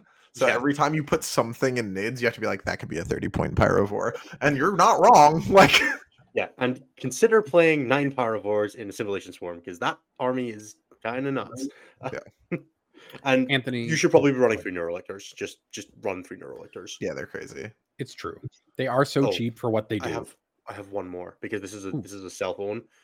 Death Leaper's new model is really big. I don't know if anybody's seen it. It's like huge. He's very tall. Don't gaslight yourself into thinking that means he is strong. He is still a 70-point lone hop that happens to be like okay in combat with the fight first. Do not trick yourself that because model big that he kills things. If you played with the old Death Leaper that's like yay high, and you play with the new Death Leaper is 5 points cheaper and it's a 3-up armor save and is the same unit otherwise. Use him the same as you were using the other Death Leaper, and you'll be much happier with your outcome. Yeah. It's real easy to trick yourself with that model. He's not that durable, really, comparatively. Like, they all have stealth, so they're like a little durable to ranged combat, but not particularly durable to I will ranged say, combat. popping him in cover, popping the armor contempt stratagem was quite funny. Just being like, oh, you caught my lone up, 2 up. Yeah. In Vanguard, Against it's funny to crisis pay the 1 CP stratagem to be like, so my lone up is now 6 inches. I hope you figured that out. So funny. Anthony, we have a question for you about Team USA stuff. Oh boy, from these are Frank. either exciting or terrible. I think this one's more exciting. Oh, okay, cool. What sort of bribe? Well, the first part's more of a joke, but what sort of bribe should I prepare if I want to apply to have a shot at making Team USA? But for real, is there anything us common folks can do to prep for that process? I assume he means for the team selection process. Yeah, so there is a website, which is uswargaming.org. It is the not-for-profit that'll be in charge of governing Team USA going forwards. There is a board made up of 3 members. There's 2 current and former captains, and Josh Conant, who is the, like, anyone that's been to WDC knows, he's like the real soul of Team USA. He is, if we are ever successful, it is because of Josh, and if we ever fail, it is because we have failed Josh. He is the best. But on that website, if you scroll down a whole bunch, you can see there is a PDF that holds the Team USA like committee charter, as well as some of the like US wargaming bylaws and stuff like that. In the charter itself, if I'm not mistaken, there is the like, who is Team USA? What is the selection process? Give that a read, and it'll tell you everything that you need to know. But I think what he's actually asking is, are there any tips that you would give to somebody who is trying to go through starting that process? Like, what would you recommend they like begin doing? So one of our, this is dope because I get to plug Stat Check. So one of the ways that someone can apply to be what is referred to now as an academy player is through their ELO ranking. So if you are within the top 100 in the US, I believe is the metric, you're invited to apply to the nations team.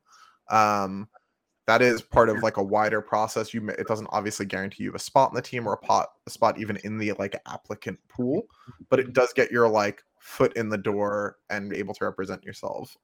In addition to that, as like, you know, may or may not have seen, like between ATC posting their own circuits and like broad spectrum, there seems to be a lot more interest in team events in the United States.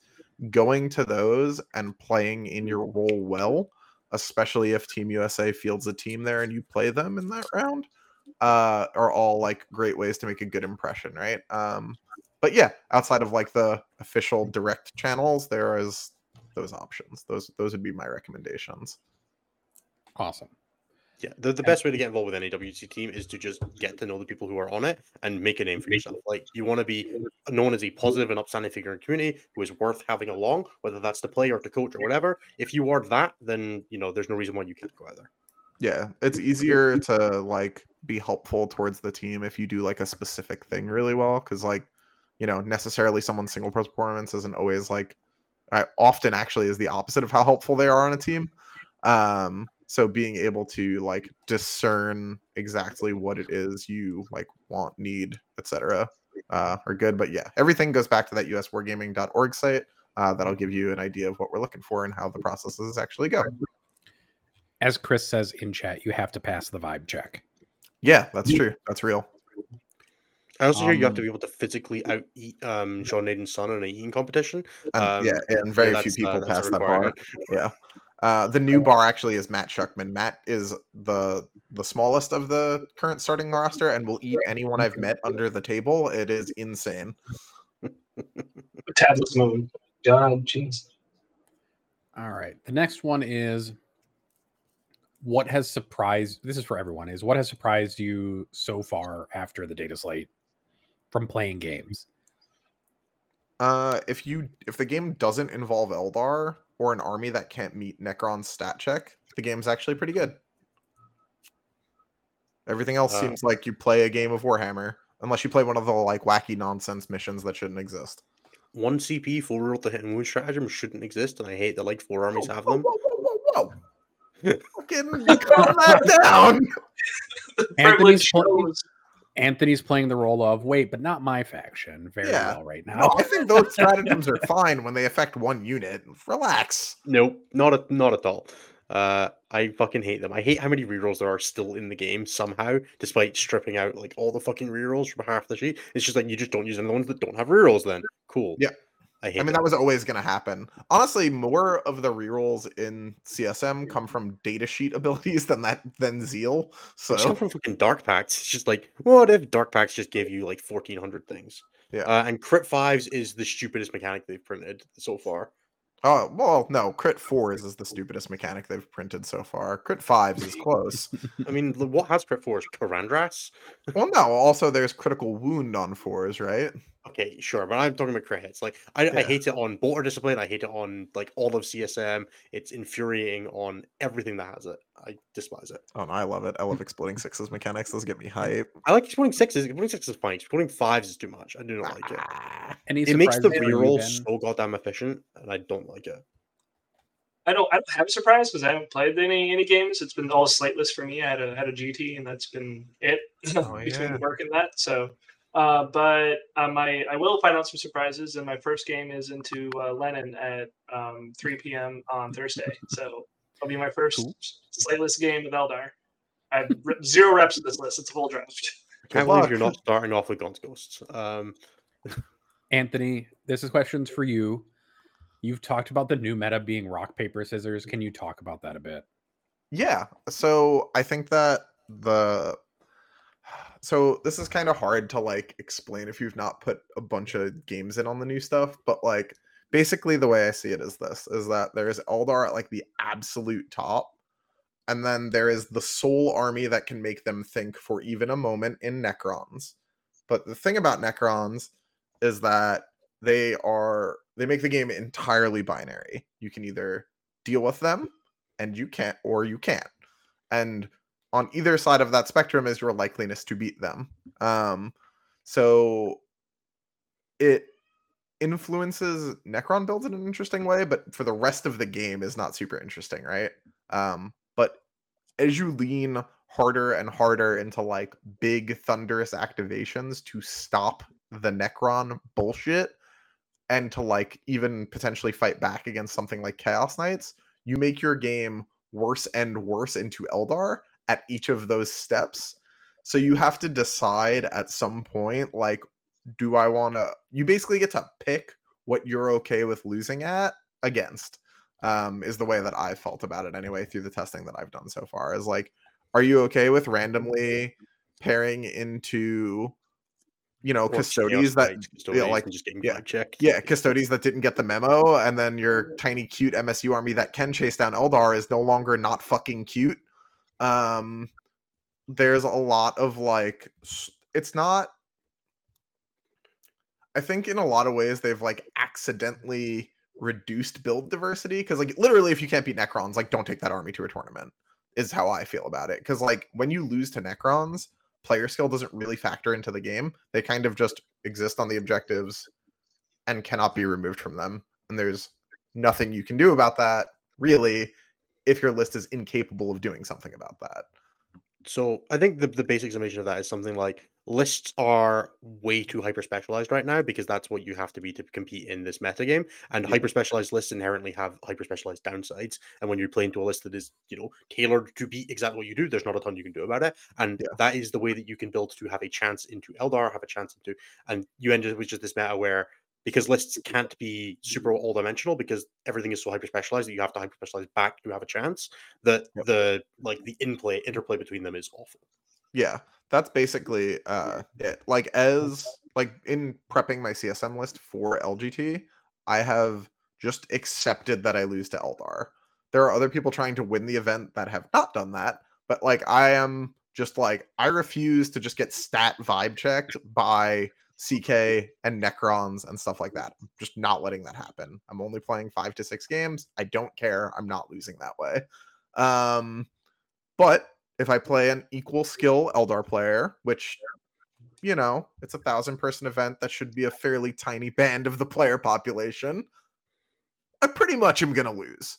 But, like, it's all about, like, knowing kind of yourself and what you're okay with losing with. If someone just, like, makes no mistakes playing Eldar against me and I lose, fucking all right, so be it.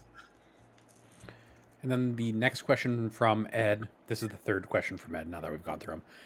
Is for Ben. How would you start to build Eldar after the changes? So kind of like, what are you looking at for an Eldar build post slate? If you look at my Charity Hammer list, it's not too different from any go wide list. Like, take the list a version of the list I've been running for the past 3 months and winning with. Cut the Wraith Knight, put in an avatar. That's basically it. It's not any too different. I have some Shroud Runners in there, and I'm getting cute with Dark Reapers. Those are totally cuttable and exchangeable. There's like 3 to 4 decent Eldar builds, honestly. Some of them revolve around Aspect Warriors. Some of them revolve around a bunch of Wraith Guard. They're all good. That's the thing, and the difference between them is not too much different like it was before, where there's like a clear 1 or 2 builds you run, and then everything else is not as good. It's like, well, turns out all these data sheets are still better than everybody else's. And you can just run them. So there's going to be a lot of stuff that comes out of woodwork and people are going to run, they're going to have success with. So frankly, like, there's a couple core things. Like, you're always going to have one Night Spinner. You're always going to have an Autarch. If you're not DNRE, there's a couple of things like that. But other than that, you can run whatever and still be successful. But are you taking D sides? The 20 Wraith Guard brick I'm looking at running 10 and 10. One of them has D sides. So Gabe is going to ask, as a Chaos Knights player, what can I do to flex what many would consider a mono-theme B-tier army, big tough boys, into an army capable of winning GTs? Oh man, I don't think that's hard at all. I think there's actually a ton of room for playing CK. Like, there's a huge difference between well-piloted CK and like badly piloted CK. I actually think that was one of the things that always separated them from Imperial Knights. Imperial Knights were very, not like towards the end of 9th, but certainly in 10th, were very like, here's my big stuff. I'ma do big stuff. Whereas CK had a lot more like options just by virtue of being somehow the most MSU army in the game. But yeah, especially now, like I think that like Rampager in Rapid Ingress, 10 dogs on the table with the Changeling type of build is sick. I was like seriously considering playing that for LGT. It's really good. I don't think it needs to change to be something skillful. I think there's a lot of room for that in CK. And then I guess to focus it a little bit more on prep side of it, like what would you do to practice for a GT with that list? Like what are some things you would focus on as the Chaos Knights player? I think the main things you need to be really good at is like when you're comfortable with throwing assets away and when you need to actually preserve them, and what you do to react to your brigands getting tagged. I think that those are the major differences between like what I see as like a really good CK player and like a mediocre CK player. Like the difference between like when I play like JSJ playing CK and he's like giving me 1 War Dog a turn with physically no ability to kill more than 1, maybe 2, is like night and day difference to the guy that's like, here's 140 wounds. Oh, where'd they all go? And then the next question is from Preston, and I guess this is just for everybody, is what's your favorite type of noodles? And we'll start with Innes and then go to Ben and then go to Anthony. There are different kinds of noodles. That's about the answer that I expected from somebody in the UK. Yes. I don't really eat Chinese food. Sorry. There are also Italian noodles. There's also like Like the entire. All right. Ben, This what's your favorite is a type deep of question. Spaghetti isn't noodles. Spaghetti is different. Like it's fine. And I don't like It's a very spaghetti deep either. question So. because like there's so many different types of noodles, and you have the conversation of what's noodles and what's pasta, and Oh, no, are not all noodles that. pasta and is all pasta. That one's rough. That's a hard But, conversation to have without fist fights. No, there's science. It comes out of science, but at the end of the day, noodles. I have never had a bad experience with flat rice noodles, the stuff you had in like pad see ew or any number of like flat noodle soups of Chinese, Vietnamese, or Thai variety. Those are probably my number one go-to noodle if a noodle is offered to me.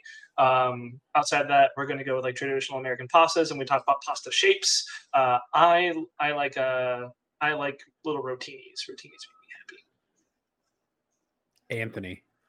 All right. So now, if it's pasta, you judge an Italian American restaurant on the back of their penne alla vodka. If they can't do that right, fuck them. But as a general rule of thumb, when it comes to noodles writ large, it's Thai drunken noodles. It's like the best like noodle-based meal. I'm a big proponent of the ramen noodle because it has the flexibility of being a cheap or really expensive, like high-end thing, depending on who That's and how true. it's being made. For the noodle. That's fair. Yeah. Or for pasta. I really do love stuffed pastas. And there's like one where you put a whole egg yolk inside of it, inside of a raviolo. That's really good. I like those a lot. I've made them at home. They're quite fun. Nice. Oh man, I lost my spot in the questions for a second. Richard asks, no. as a new meta settles, how do you keep up with the new best list for each faction in order to prepare for games against them? Oh, you don't. You just play against what you think is best and hope that your friends who are also pretty good are right and not idiots. And then sometimes you get scammed when you go to an event. No, wrong way with that. Pay as much attention to tournament results as you physically can. That's right. Yeah, no, Ben, you're not alone. Listen to Everybody us does every that. Tuesday. Yeah, you can see us point the wrong way. Yeah. No, what Anthony said, like you got to hope you have the right play group that is on point. The majority of the time, the answer is yes. Sometimes, like when you're like knee deep in three factions, like I am right now, I have a pretty good idea on like what each three of those are doing, but I don't freaking know what the other ones are doing. I think the biggest thing is to not show up to a table and be like, "Oh, that's how that works." Like if you can just get like a rep, like it doesn't have to be perfect. It doesn't even have to be good. Just like finding out what their army rule does. Like just don't show up to the table and be like, what happens when you come in from reserve against GSC? You know what I mean? Like that's really what, like that'll get you so much farther in a tournament than most people think it will, I swear. And I think this is why I pull up the quote, I have a much easier time into my hardest matchup, but practiced, than a unpracticed matchup that I have no idea what's going on. Yeah, that's real life. And Sure does help Death Guard players. Yep. The second question is, do you all have any principles or philosophies you use in your list building?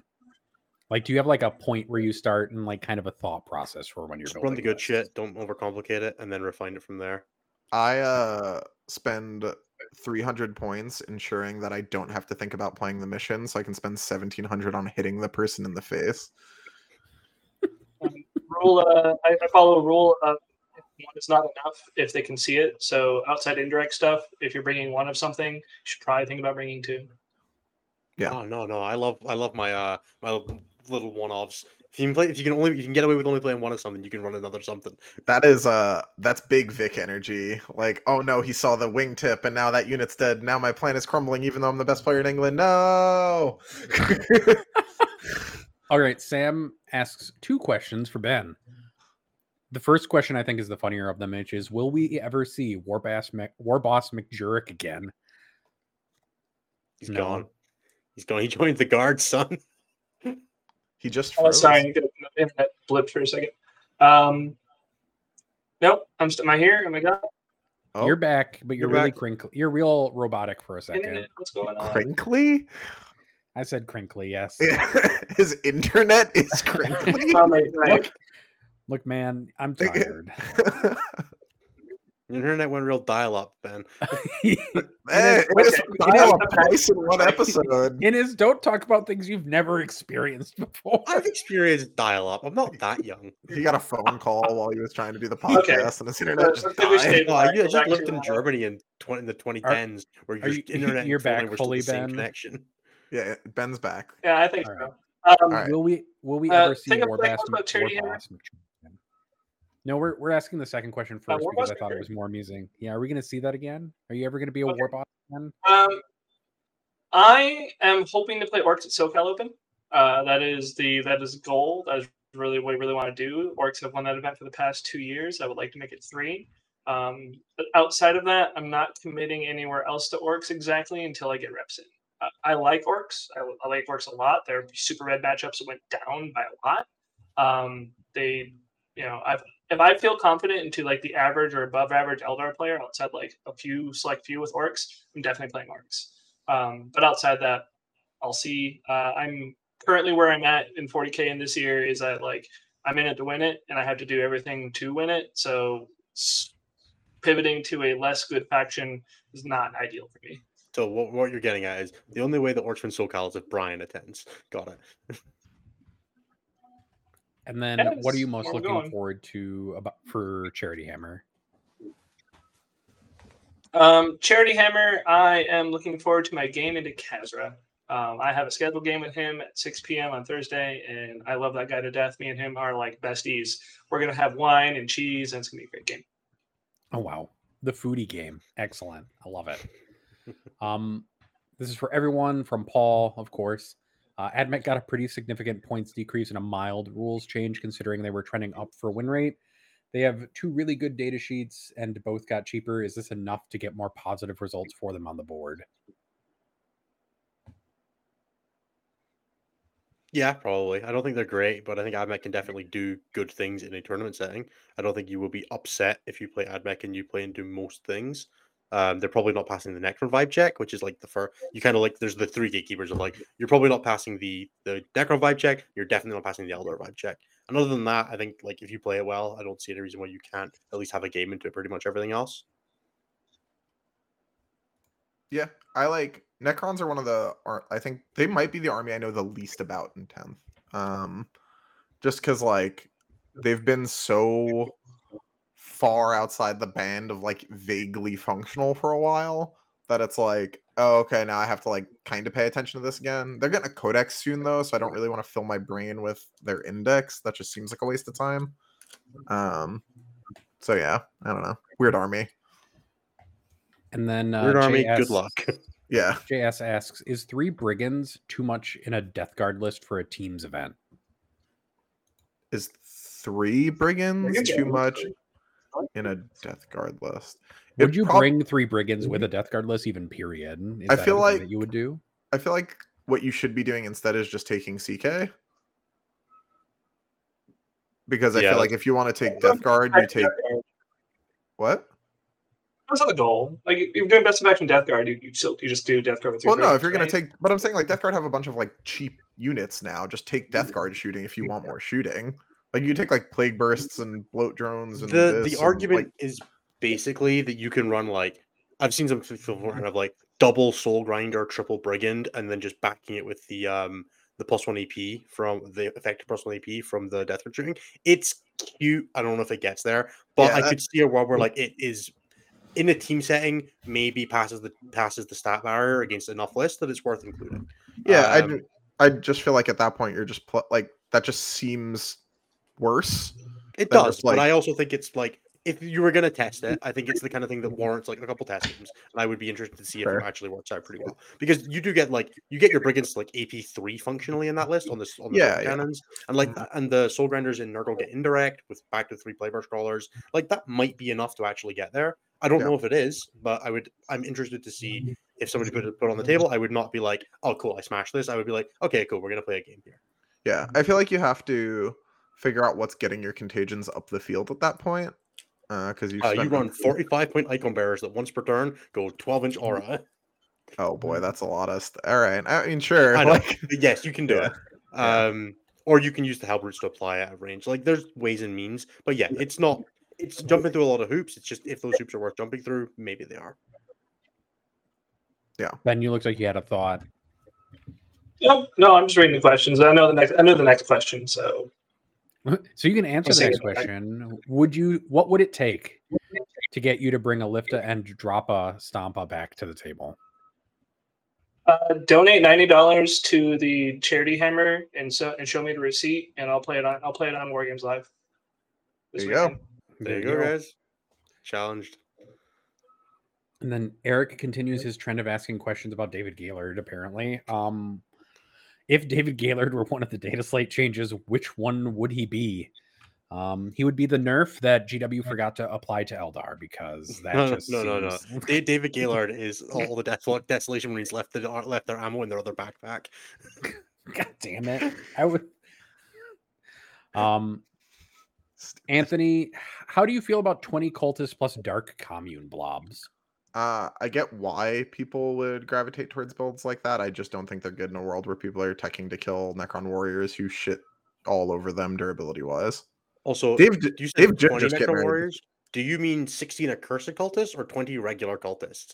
I mean, I really hope it's not the second one. No, I've seen both. Like, I get it. It's just like, because if you mark them Zinch, that auto wound on 5 shooting actually turns into like a bit of a meme pretty fast when you're in the Abaddon aura.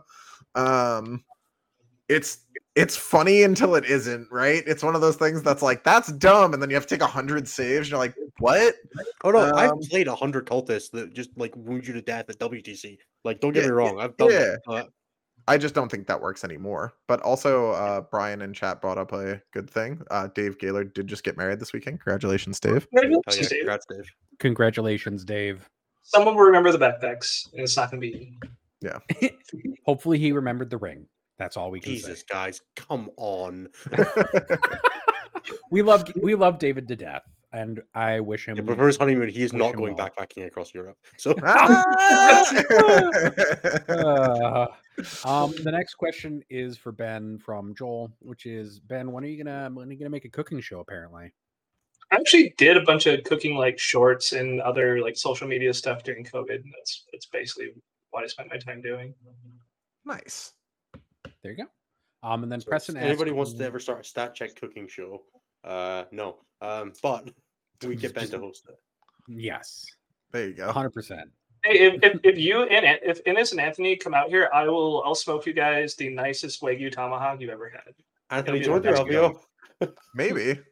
Like, now Anthony I have a is. butcher shop for this, and I might end up at LVO. I might not play LVO just for this.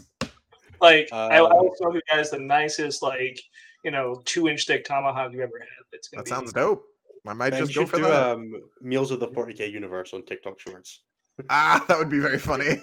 It's just a lot of people turned into food for corpse starch. Don't worry about that. Basically, I guess. Probably similar in texture. Preston asks, "What's your ideal pizza?" We'll start with Anthony, just because I enjoy this. For some reason. Like a New York City Sicilian thin slice. If you can get those 3 criteria, you're gonna have a good time. It doesn't have to be from a specific place. Anyone that tells you that is like just jerking off about where they're from. But like that region, that style, perfect.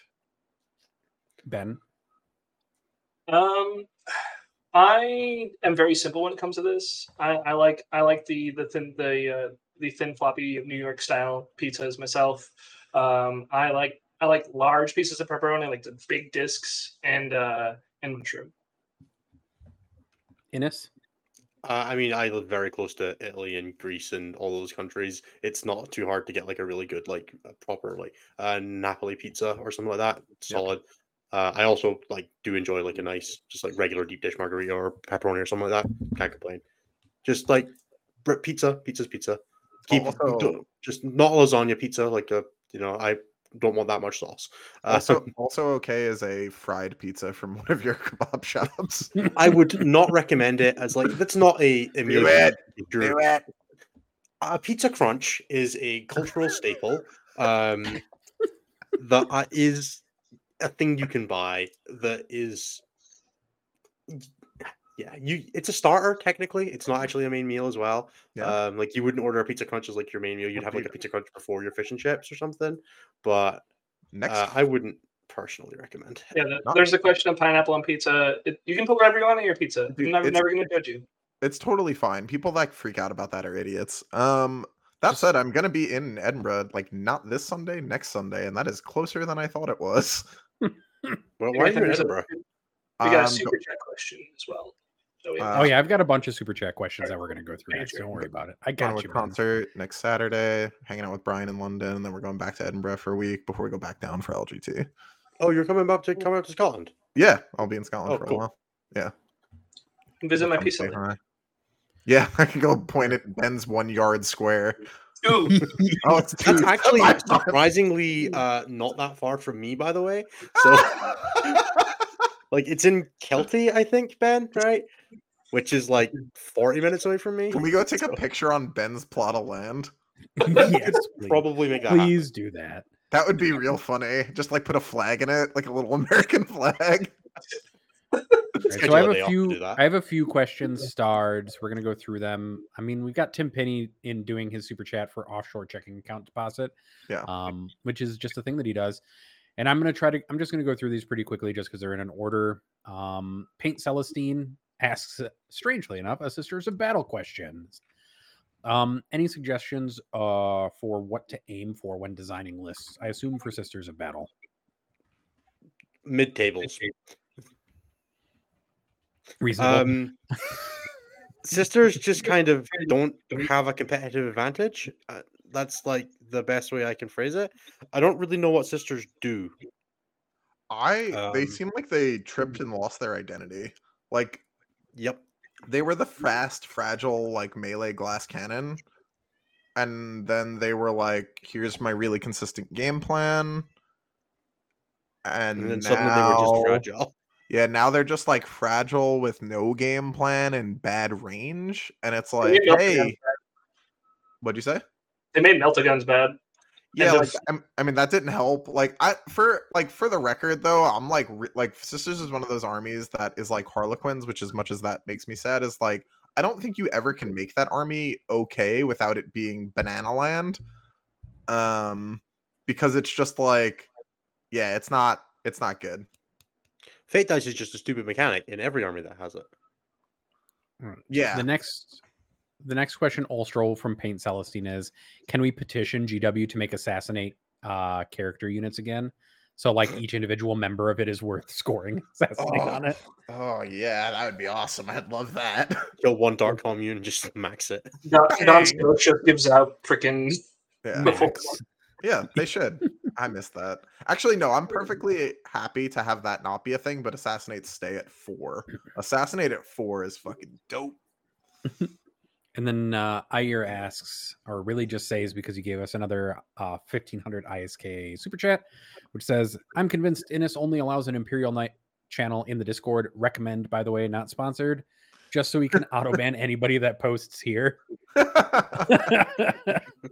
Which is funny because there's actually a decent Imperial Knights community in our Discord that posts quite frequently. Yeah, they're dope. I'm glad they're in there though, and not in the regular channels.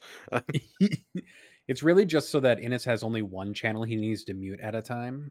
The only channels I have muted are Crusade, Lore, and Orcs. So, and the Orc channel is really just all lying. It's fair. Shazzy Bear gave a super chat. Thank you very much. So I've been struggling to make the GK list, hoping I can get one off of y'all and staples, if any, for GKs. And would you also Devon spam Marines? Sorry, I had a hard time parsing that question for a second there. I guess, do you have any recommendations for Grey Knights? And then is Devon spam on Marines good?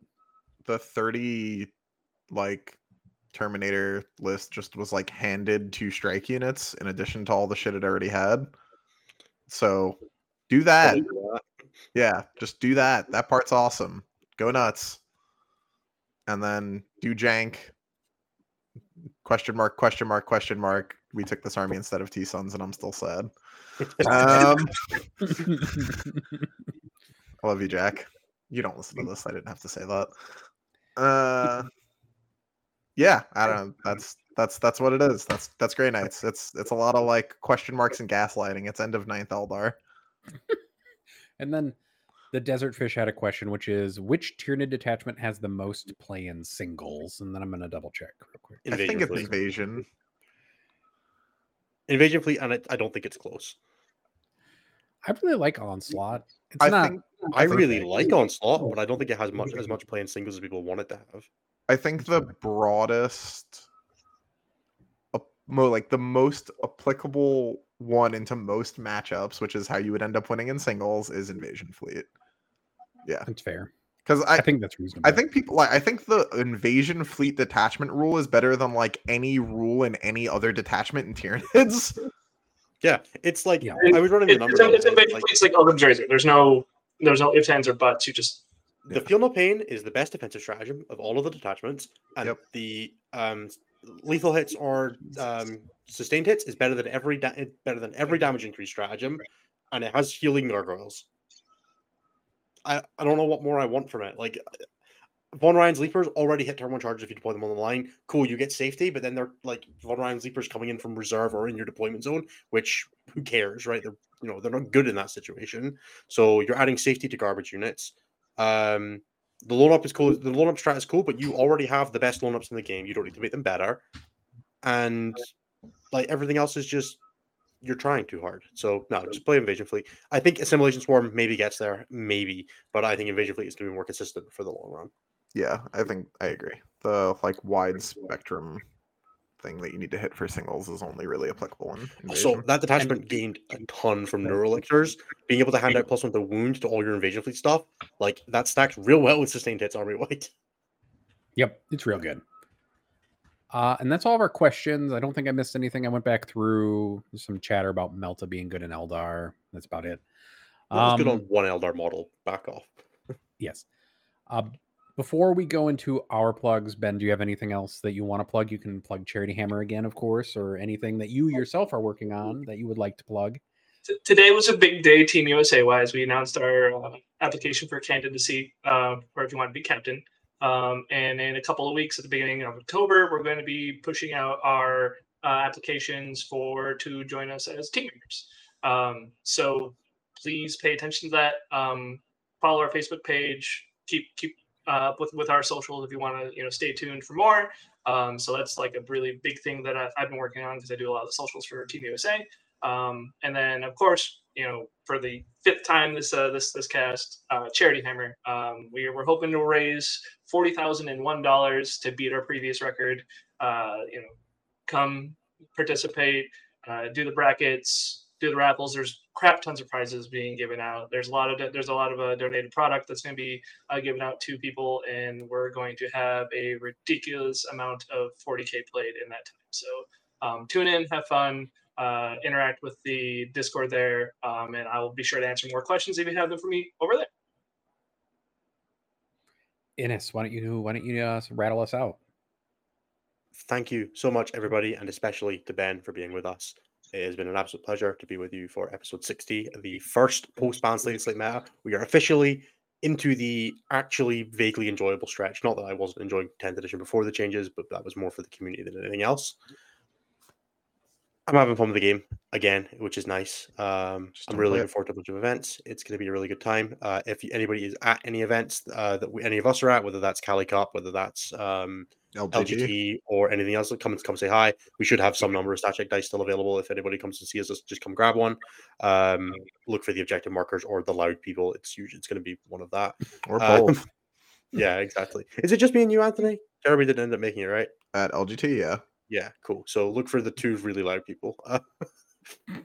Otherwise, thank you so much, everybody, for being with us. Please do remember to check out the channel. It's youtube.com/StatCheck. You can see the live shows or any previous VODs if you want to care our thoughts on the data slate. That's in there as well. You can also see End of the Matrix and X1 both on there. That's the other 2 shows that run bi-weekly on the channel, run by Cliff, Tim, Nathan, and other Nathan, and Typhus. You can also check out coaching at stat-check.com/coaching if you want any help with getting better at the game or prepping for any of those tournaments. Myself and Typhus both offer that through there. And then patreon.com/statcheck. $5 a month gets you access to our Discord community where you can meet awesome people like Ben and harass them for Gaunt's Ghost lists. And please remember to check out Charity Hammer. Anthony, Nathan, good luck at any tournaments you're at this weekend. Anybody, have a great weekend. Bye. For more shows like this, check out the Goonhammer Media Network. More info at media.goonhammer.com.